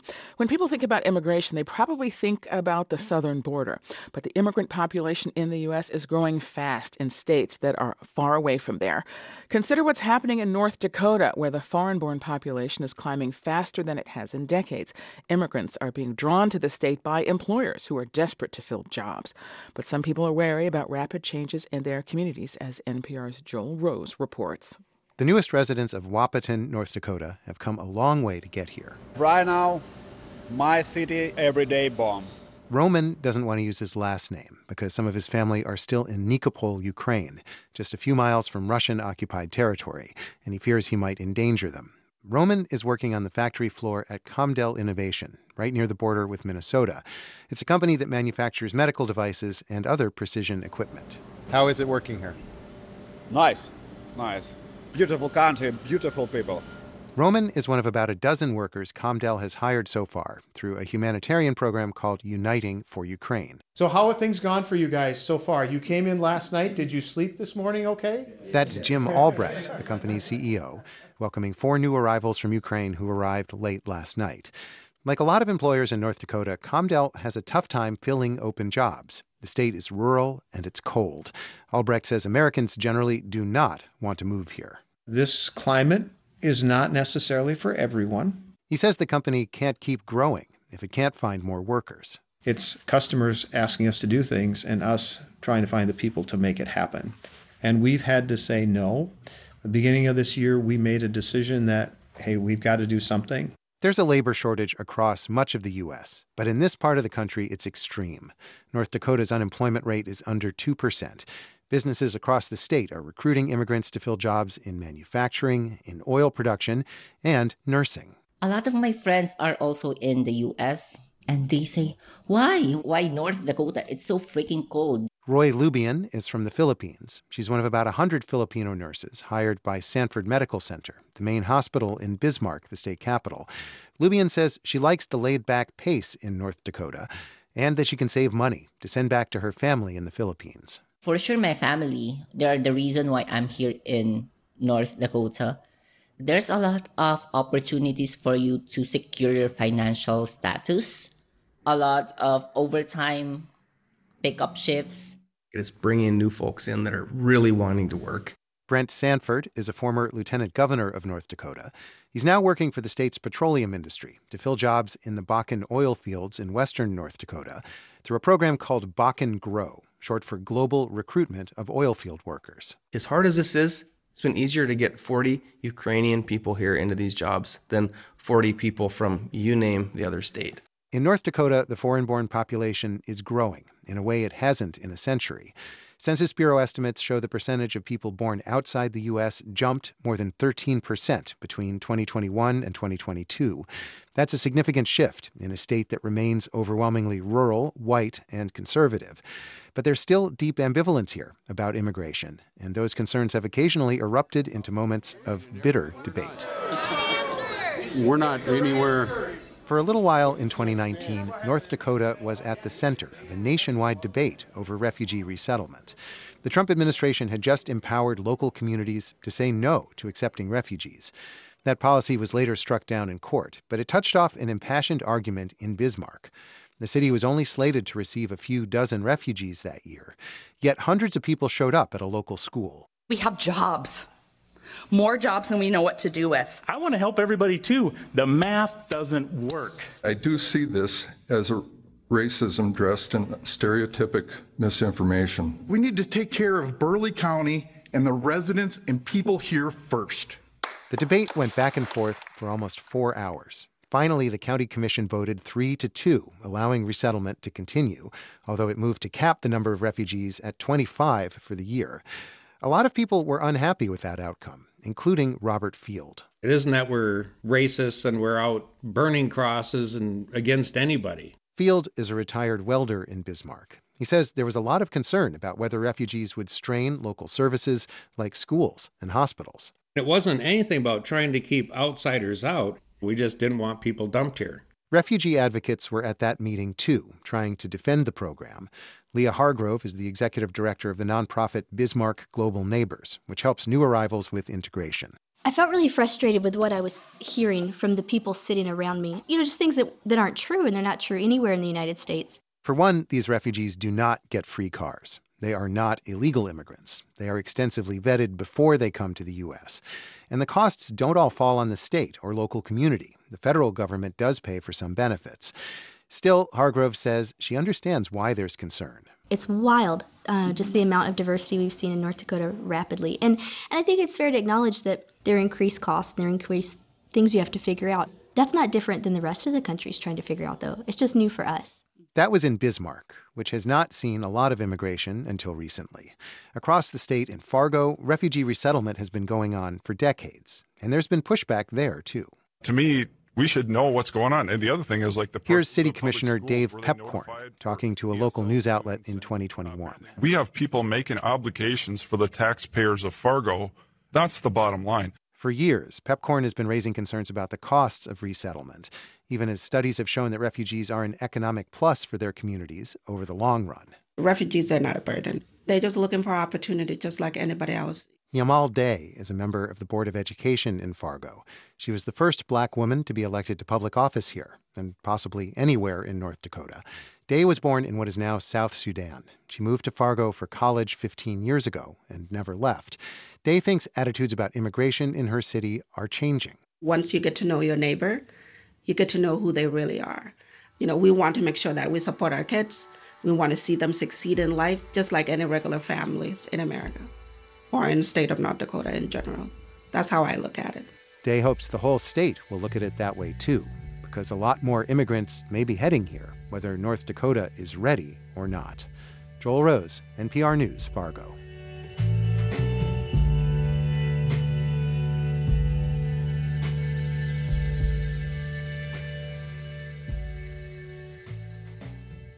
This is NPR News. Today's top stories are next, and coming up in about 15 minutes on Morning Edition, WBUR's Gabriela Emanuel tells us about a new push to provide more services for children in the state family shelter system who are too young for school.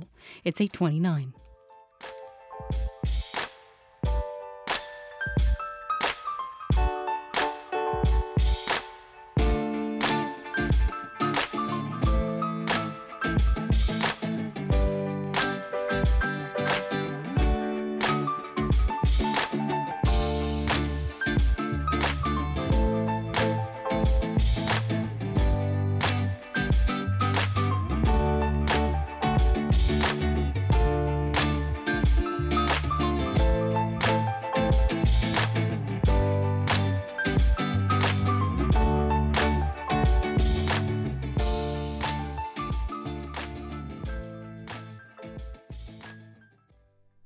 Live from NPR News in Washington, I'm Dave Mattingly.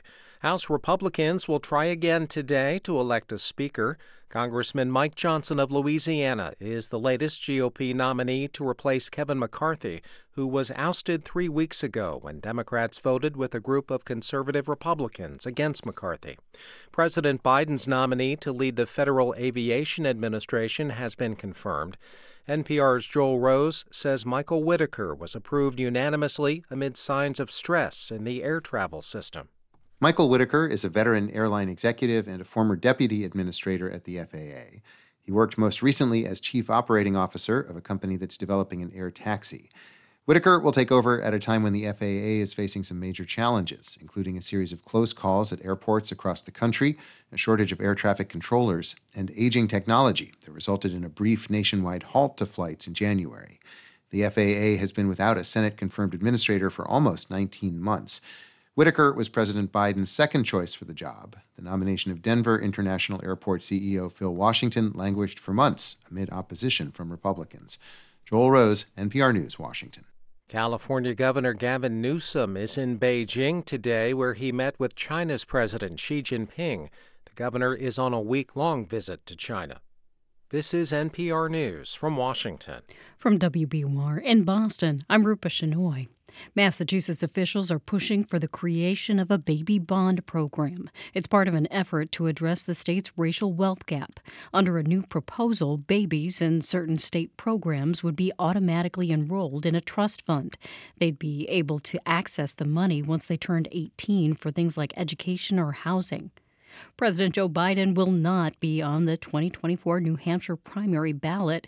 That's because the president is following new guidance from the National Democratic Convention.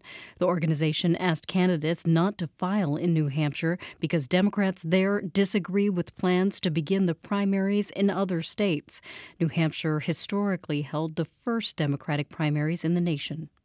Salem officials are once again telling visitors to use public transportation to travel to the city. This comes as they prepare for one more busy weekend before Halloween. City leaders say streets become congested and parking can be extremely difficult with the crush of cars. In addition to train and ferry service, the city has also set up satellite parking and shuttle buses. A first-of-its-kind study from Boston University looks at the degenerative brain disease known as CTE in rugby players. It concludes that the longer a player's career lasts, the greater the risk for developing CTE. Tor Steen is an associate professor who worked on the study. He and fellow researchers looked at the donated brains of elite rugby players. Not everybody who played rugby developed CTE, but about 2/3 of them did. And of those ones that did develop CTE significantly, most of them played at an amateur level. CTE can currently only be diagnosed after death. Steen says he hopes studies like this can lead to a diagnosis of CTE while a patient is still alive. It's 8:33. We're funded by you, our listeners, and by AE Events, design and production of corporate and nonprofit events, weddings, and conferences. Website at aeevents.com. Authentic, artful, accomplished. The Bruins beat the Chicago Blackhawks last night 3-0. That brings the Bees to a 6-0 start to their season. Regular season basketball gets underway for the Celtics tonight. They'll take on the Knicks in New York City starting at 7. It'll gradually grow mostly cloudy today. Temperatures will rise to highs in the low 70s. Those fall to the upper 50s tonight. The clouds move out overnight, making way for a mostly sunny day tomorrow with highs in the mid 70s. Right now it's 54 degrees in Boston. You're with WBUR. Support for NPR comes from this station and from Amgen, a biotechnology company working to fight the world's toughest diseases. In a new era of human health, Amgen is dedicated to accelerating the pace of change to push beyond what's known today. From Easy Cater, committed to helping companies from nonprofits to the Fortune 500 manage food for work, with online ordering from restaurants nationwide, budgeting tools, and payment by invoice. EasyCater.com. And from the Doris Duke Foundation. It's Morning Edition from NPR News. I'm Michelle Martin in Washington, D.C. And I'm May Martinez in Los Angeles, California. The House GOP nominated a fourth person, Mike Johnson of Louisiana, to try and replace Kevin McCarthy as Speaker. Tom Emmer of Minnesota dropped out yesterday when it became apparent that he wouldn't have the votes to be elected by the full House. Now, Johnson's bid is expected to be voted on today. However, this all begs the question, how could this Speaker's race affect fundraising for the Republican Party and polling going into next year's election? For more on this, we've called up Stephen Stivers. He's a former Republican congressman from Ohio who also ran the National Republican Congressional Committee, which works to get Republicans elected to the House. So how does all this, everything we're seeing, shape next year's election possibly? Well, good morning, Abe. And this Speaker is the number one fundraiser for the Republicans in the House. Kevin McCarthy was on pace to raise $500 million, raising record amounts of money, very successful in that part of his job. And Mike Johnson, who might be able to get to 217, we will see, has not been historically a prolific fundraiser. But as they say, politics is a team sport, and hopefully he'll be able to get some help from Kevin McCarthy and Steve Scalise, who is his fellow Louisianan, and who are both great fundraisers. I'm not sure that this 23-day Speaker debacle is going to be the catalyzing event for the 2024 elections in the House. Why not? I mean, Why not? It hasn't affected anybody. Is a year too long? Will we forget?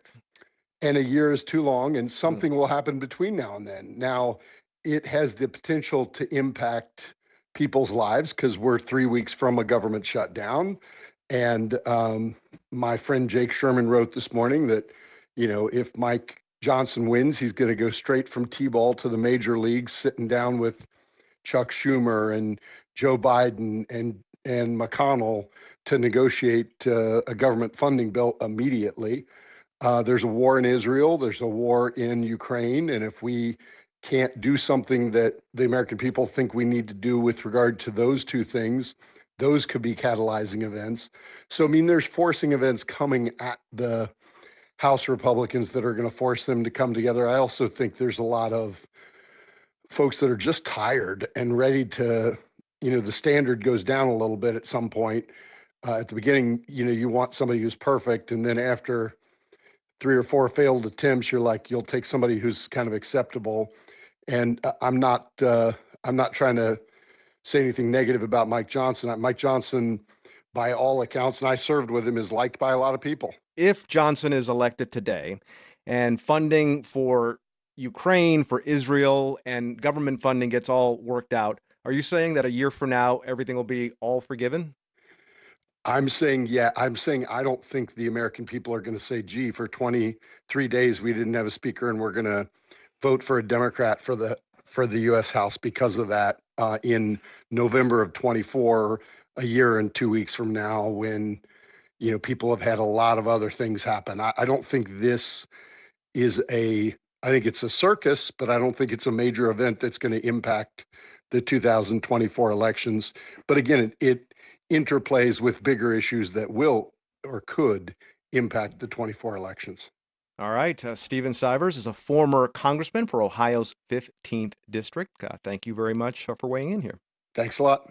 41 states are suing Meta for allegedly designing products that addict teens and worsen their mental health. State prosecutors say some features of Facebook and Instagram violate consumer protection and child safety laws. NPR tech reporter Bobby Allen is with us now to tell us more about this. Good morning, Bobby. Good morning. Okay, tell us about the case that the states are making. Sure, the case boils down to this. State prosecutors say Meta created something they're calling dopamine manipulating features. And they're features everyone who uses social media know very well, right? The algorithms that decide what we see when we log on to Facebook and Instagram, the ability to like a post, being able to scroll endlessly without limits. These features got teens hooked. And the states say Meta knew that teens' self-esteem would suffer once they got addicted to Facebook and Instagram. Now, you might be thinking, okay, but how is that against the law? And the states say deliberately designing a product in a way that, violates consumer protection laws. Some observers are likening these suits to the lawsuits of the 1990s against big tobacco. I talked to Jean Twangy about this. She's a professor of psychology at San Diego State University, and she says she hopes these lawsuits force Meta to change. These days, when we see people smoking, they're in the small minority, and we think, what are they doing? Maybe we'll think that way in the future about 12-year-olds and 14-year-olds being on social media. And what's Meta's response? Yeah, Meta issued a statement saying it shares the concern of state prosecutors. Like them, they want teens on Facebook and Instagram to be safe. But, Meta hasn't directly addressed the substance of these suits. Legal experts are expecting Meta to invoke something called Section 230. It sounds very technical, but it's a decades-old federal law that protects tech companies from lawsuits over what users post on their sites. And for years, the law made it nearly impossible to win a successful civil lawsuit against a tech company. But this is starting to change. Increasingly, there is this novel legal tactic that is getting around Section 230. And it involves suing companies over essentially shoddy design, looking at social media almost as a product that should have been recalled because it was harmful. And that is similar to what the states are doing here. As briefly as you can, say more about what this research does say about social media's effect on teen mental health. Yeah, Michelle, this has sparked a lot of debate, but I talked to Twangy at San Diego State University about it since she herself has been a researcher on some really large studies that have looked at teens nationwide.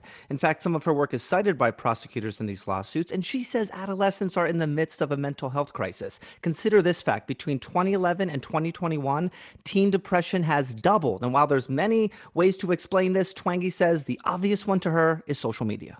No other explanation really fits for why we have a doubling in teen depression at a time when the economy was doing well and crime was going down and almost every other indicator for teens was getting better, but they were spending a lot more time on social media, a lot less time with each other face to face, and less time sleeping.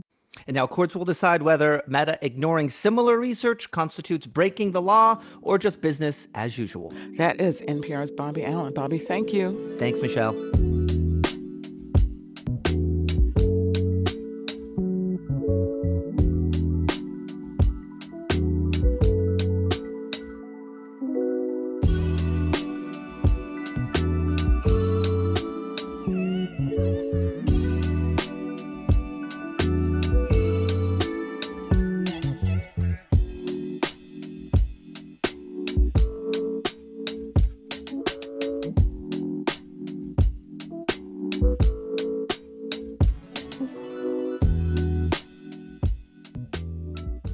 This is NPR News. Coming up in 10 minutes, the Marketplace Morning Report looks at the potential impact of the recent lifting of sanctions on Venezuela's energy sector. It'll pave the way for the nation to export more crude oil. Increasing clouds today and low 70s, mostly cloudy tonight in the upper 50s, mostly sunny tomorrow in the mid 70s. Right now it's 54 degrees in Boston. We're funded by you, our listeners, and by A Street Frames. 42 years making frames for galleries, artists, and the public. Museum-quality framing and advice in Cambridge and Boston. astreetframes.com. And Loomis Sales, a performance-driven investment manager navigating challenging financial markets around the globe since 1926. Learn more at loomissales.com. Boston-based shoemaker New Balance plans to open a new facility in New Hampshire.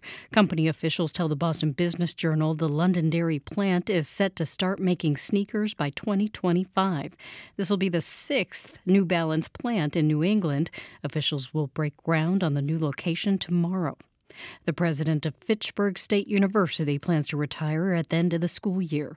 Richard Lapidus has been leading the school since 2015. The university says it'll conduct a national search for a new president. A new location of Braintree-based Widowmaker Brewery opens today in Brighton. This is the brewery's second location. The company plans a grand opening celebration on Saturday. It's 8:44. We're funded by you, our listeners, and by Merrimack Repertory Theater with Gaslight, a new adaptation of the gripping psychological thriller, now through November 5th. Tickets at mrt.org. And the Elliott Hotel, a luxury boutique hotel in Boston with uni restaurant and sashimi bar for holiday parties and weekend getaways. ElliottHotel.com. This is WBUR's Morning Edition. I'm Rupa Shenoy. There are more than 10,000 children in the Massachusetts Family Shelter System, and about half are too young to go to school. That means they're often missing out on the services and enrichment a classroom can offer. As WBUR's Gabriella Emanuel reports, there's a new push to get these kids better access to play spaces and activities. O. Yeah, where's the O? Good job. You got it. Oh. In a Boston shelter, there's a special room tucked at the end of a hallway. It's a playroom where kids sing and read, do dress up, and sometimes cry. 20-month-old Devon looks at big magnetic letters with his mom, Jasmine Pryor. What's this? D. Good job. Yeah, D for Devon. Pryor gets Devon settled in before leaving him with volunteers. She says it's good for him to socialize, and she likes the rare moment of freedom. I love it. It's a great help. I'm able to get some things done, chores, and cook dinner and stuff like that. As a kid, Pryor was in a shelter with her mom.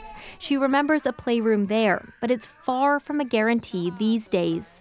In the past year, the state's family shelter system has doubled in size, and more than 3,000 households are now in hotels and motels that often don't have toys, books, or play spaces for children.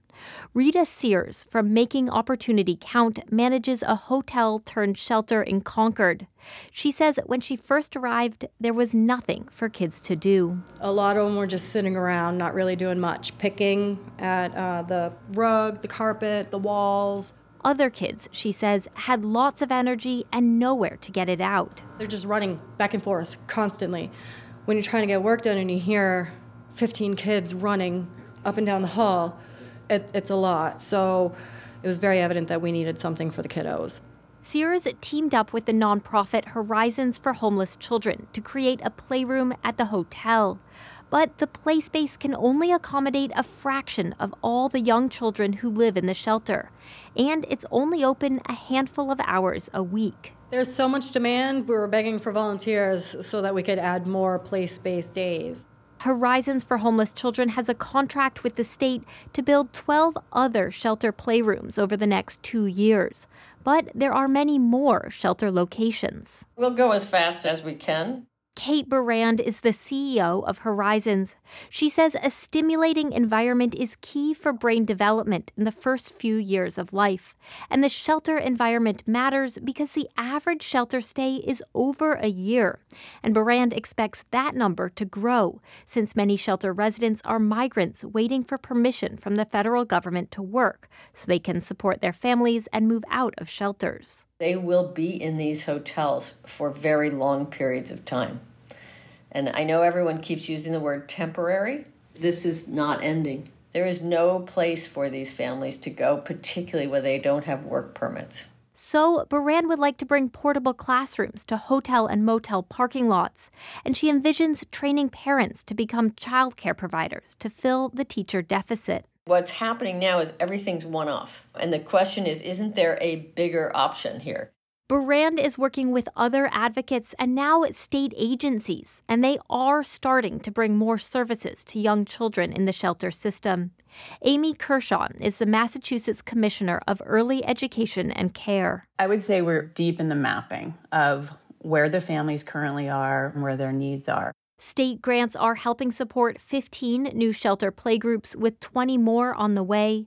And the state is also making it easier for parents to apply for subsidized child care. Child advocates say they're hopeful the state is beginning to focus on the shelter system's littlest residents. For 90.9 WBUR, I'm Gabriela Emanuel.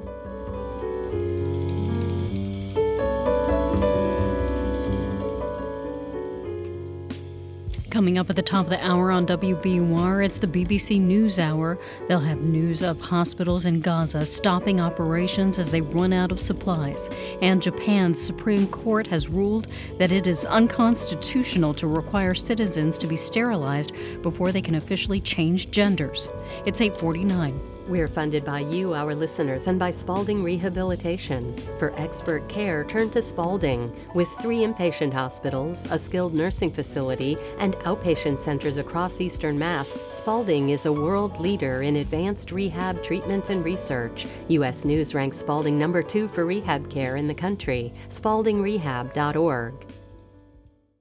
I'm Deepa Fernandez. Former Food Network host Marcela Valladolid's widely popular online classes inspired her new cookbook about making food for family and friends. It was much more than me teaching them enchiladas, chiles rellenos. It was about connection, and that in turn became my biggest motivator in writing and developing these recipes. Next time, here and now. Listen today at noon on 90.9 WBUR. Here's a look at some of the stories we're following this Wednesday morning. UN officials say looming fuel shortages will curtail relief operations in Gaza. Massachusetts is joining dozens of other states in a lawsuit against social media company Meta. And the first major snowstorm of the season in the U.S. is set to hit the Mountain West this week. Stay up to date on the news all day here on 90.9 WBUR and on the WBUR app. WBUR supporters include Cambridge School of Culinary Arts in Porter Square, with culinary and pastry certificate and diploma programs for aspiring chefs. CambridgeCulinary.com or on their app. Clouds move in throughout the day today while temperatures rise to the low 70s. It'll be mostly cloudy by tonight and in the upper 50s. Skies clear overnight for a mostly sunny day tomorrow. Will warm up to the mid 70s. Right now it's 55 degrees in Boston.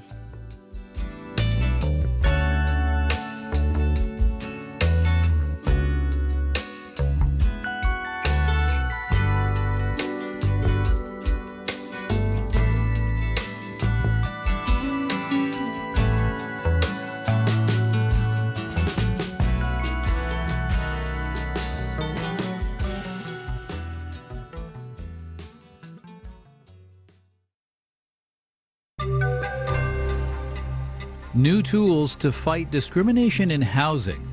Marketplace Morning Report is supported by Charles Schwab. Schwab believes every investor deserves to work with a firm they can count on, with financial consultants ready to serve clients and 24/7 live help. And by C3 AI. C3 Generative AI provides ChatGPT enterprise search that is verifiable, secure, and accurate across all enterprise data. C3.ai. This is Enterprise AI. I'm David Brancaccio. U.S. financial regulators have just made big changes to fair lending rules. The Federal Reserve, the FDIC, and the Office of the Comptroller of the Currency over the last day have all approved changes to the Community Reinvestment Act. Marketplace's Washington correspondent Nancy Marshall-Genzer joins us now. Good morning. Good morning. The Community Reinvestment Act, that's from 1977.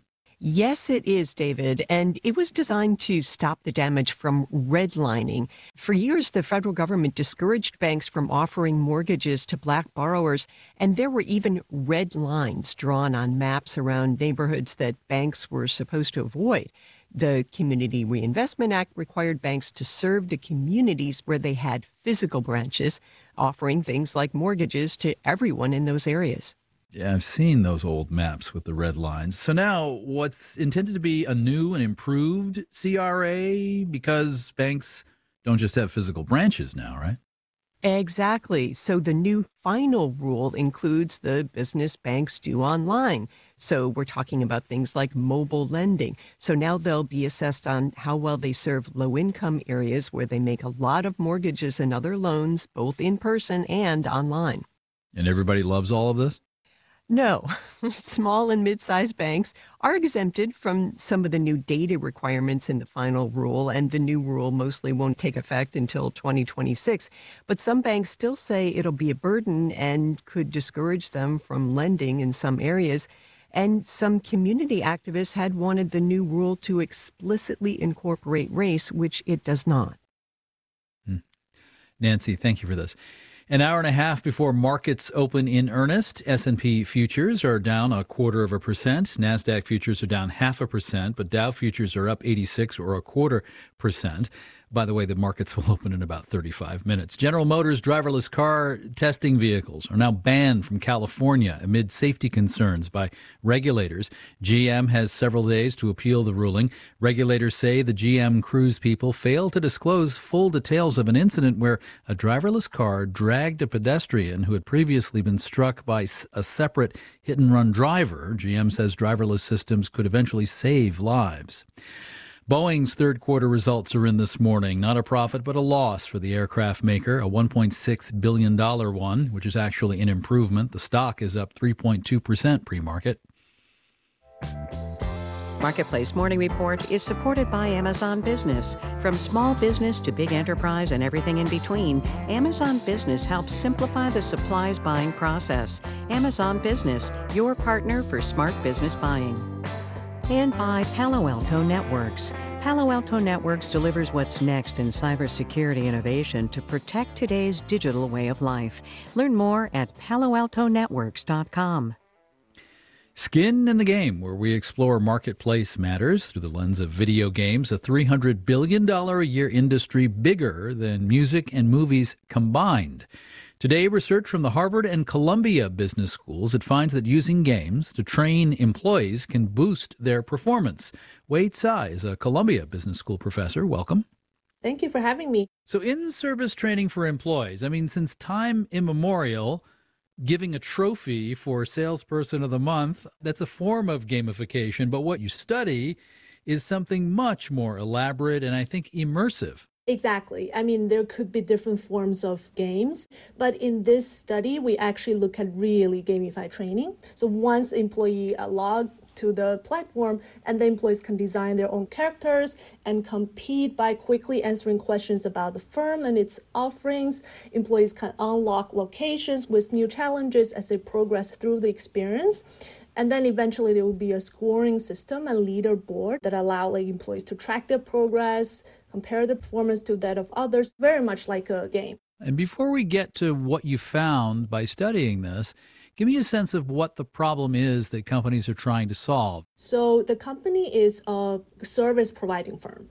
The employees actually face clients a lot. But what they're really encouraging their employees to do is to cross-sell their services. So for instance, the company has a lot of services, but in one, let's say, engagement or project, employee only kind of work on one service or provide one type of service to the client.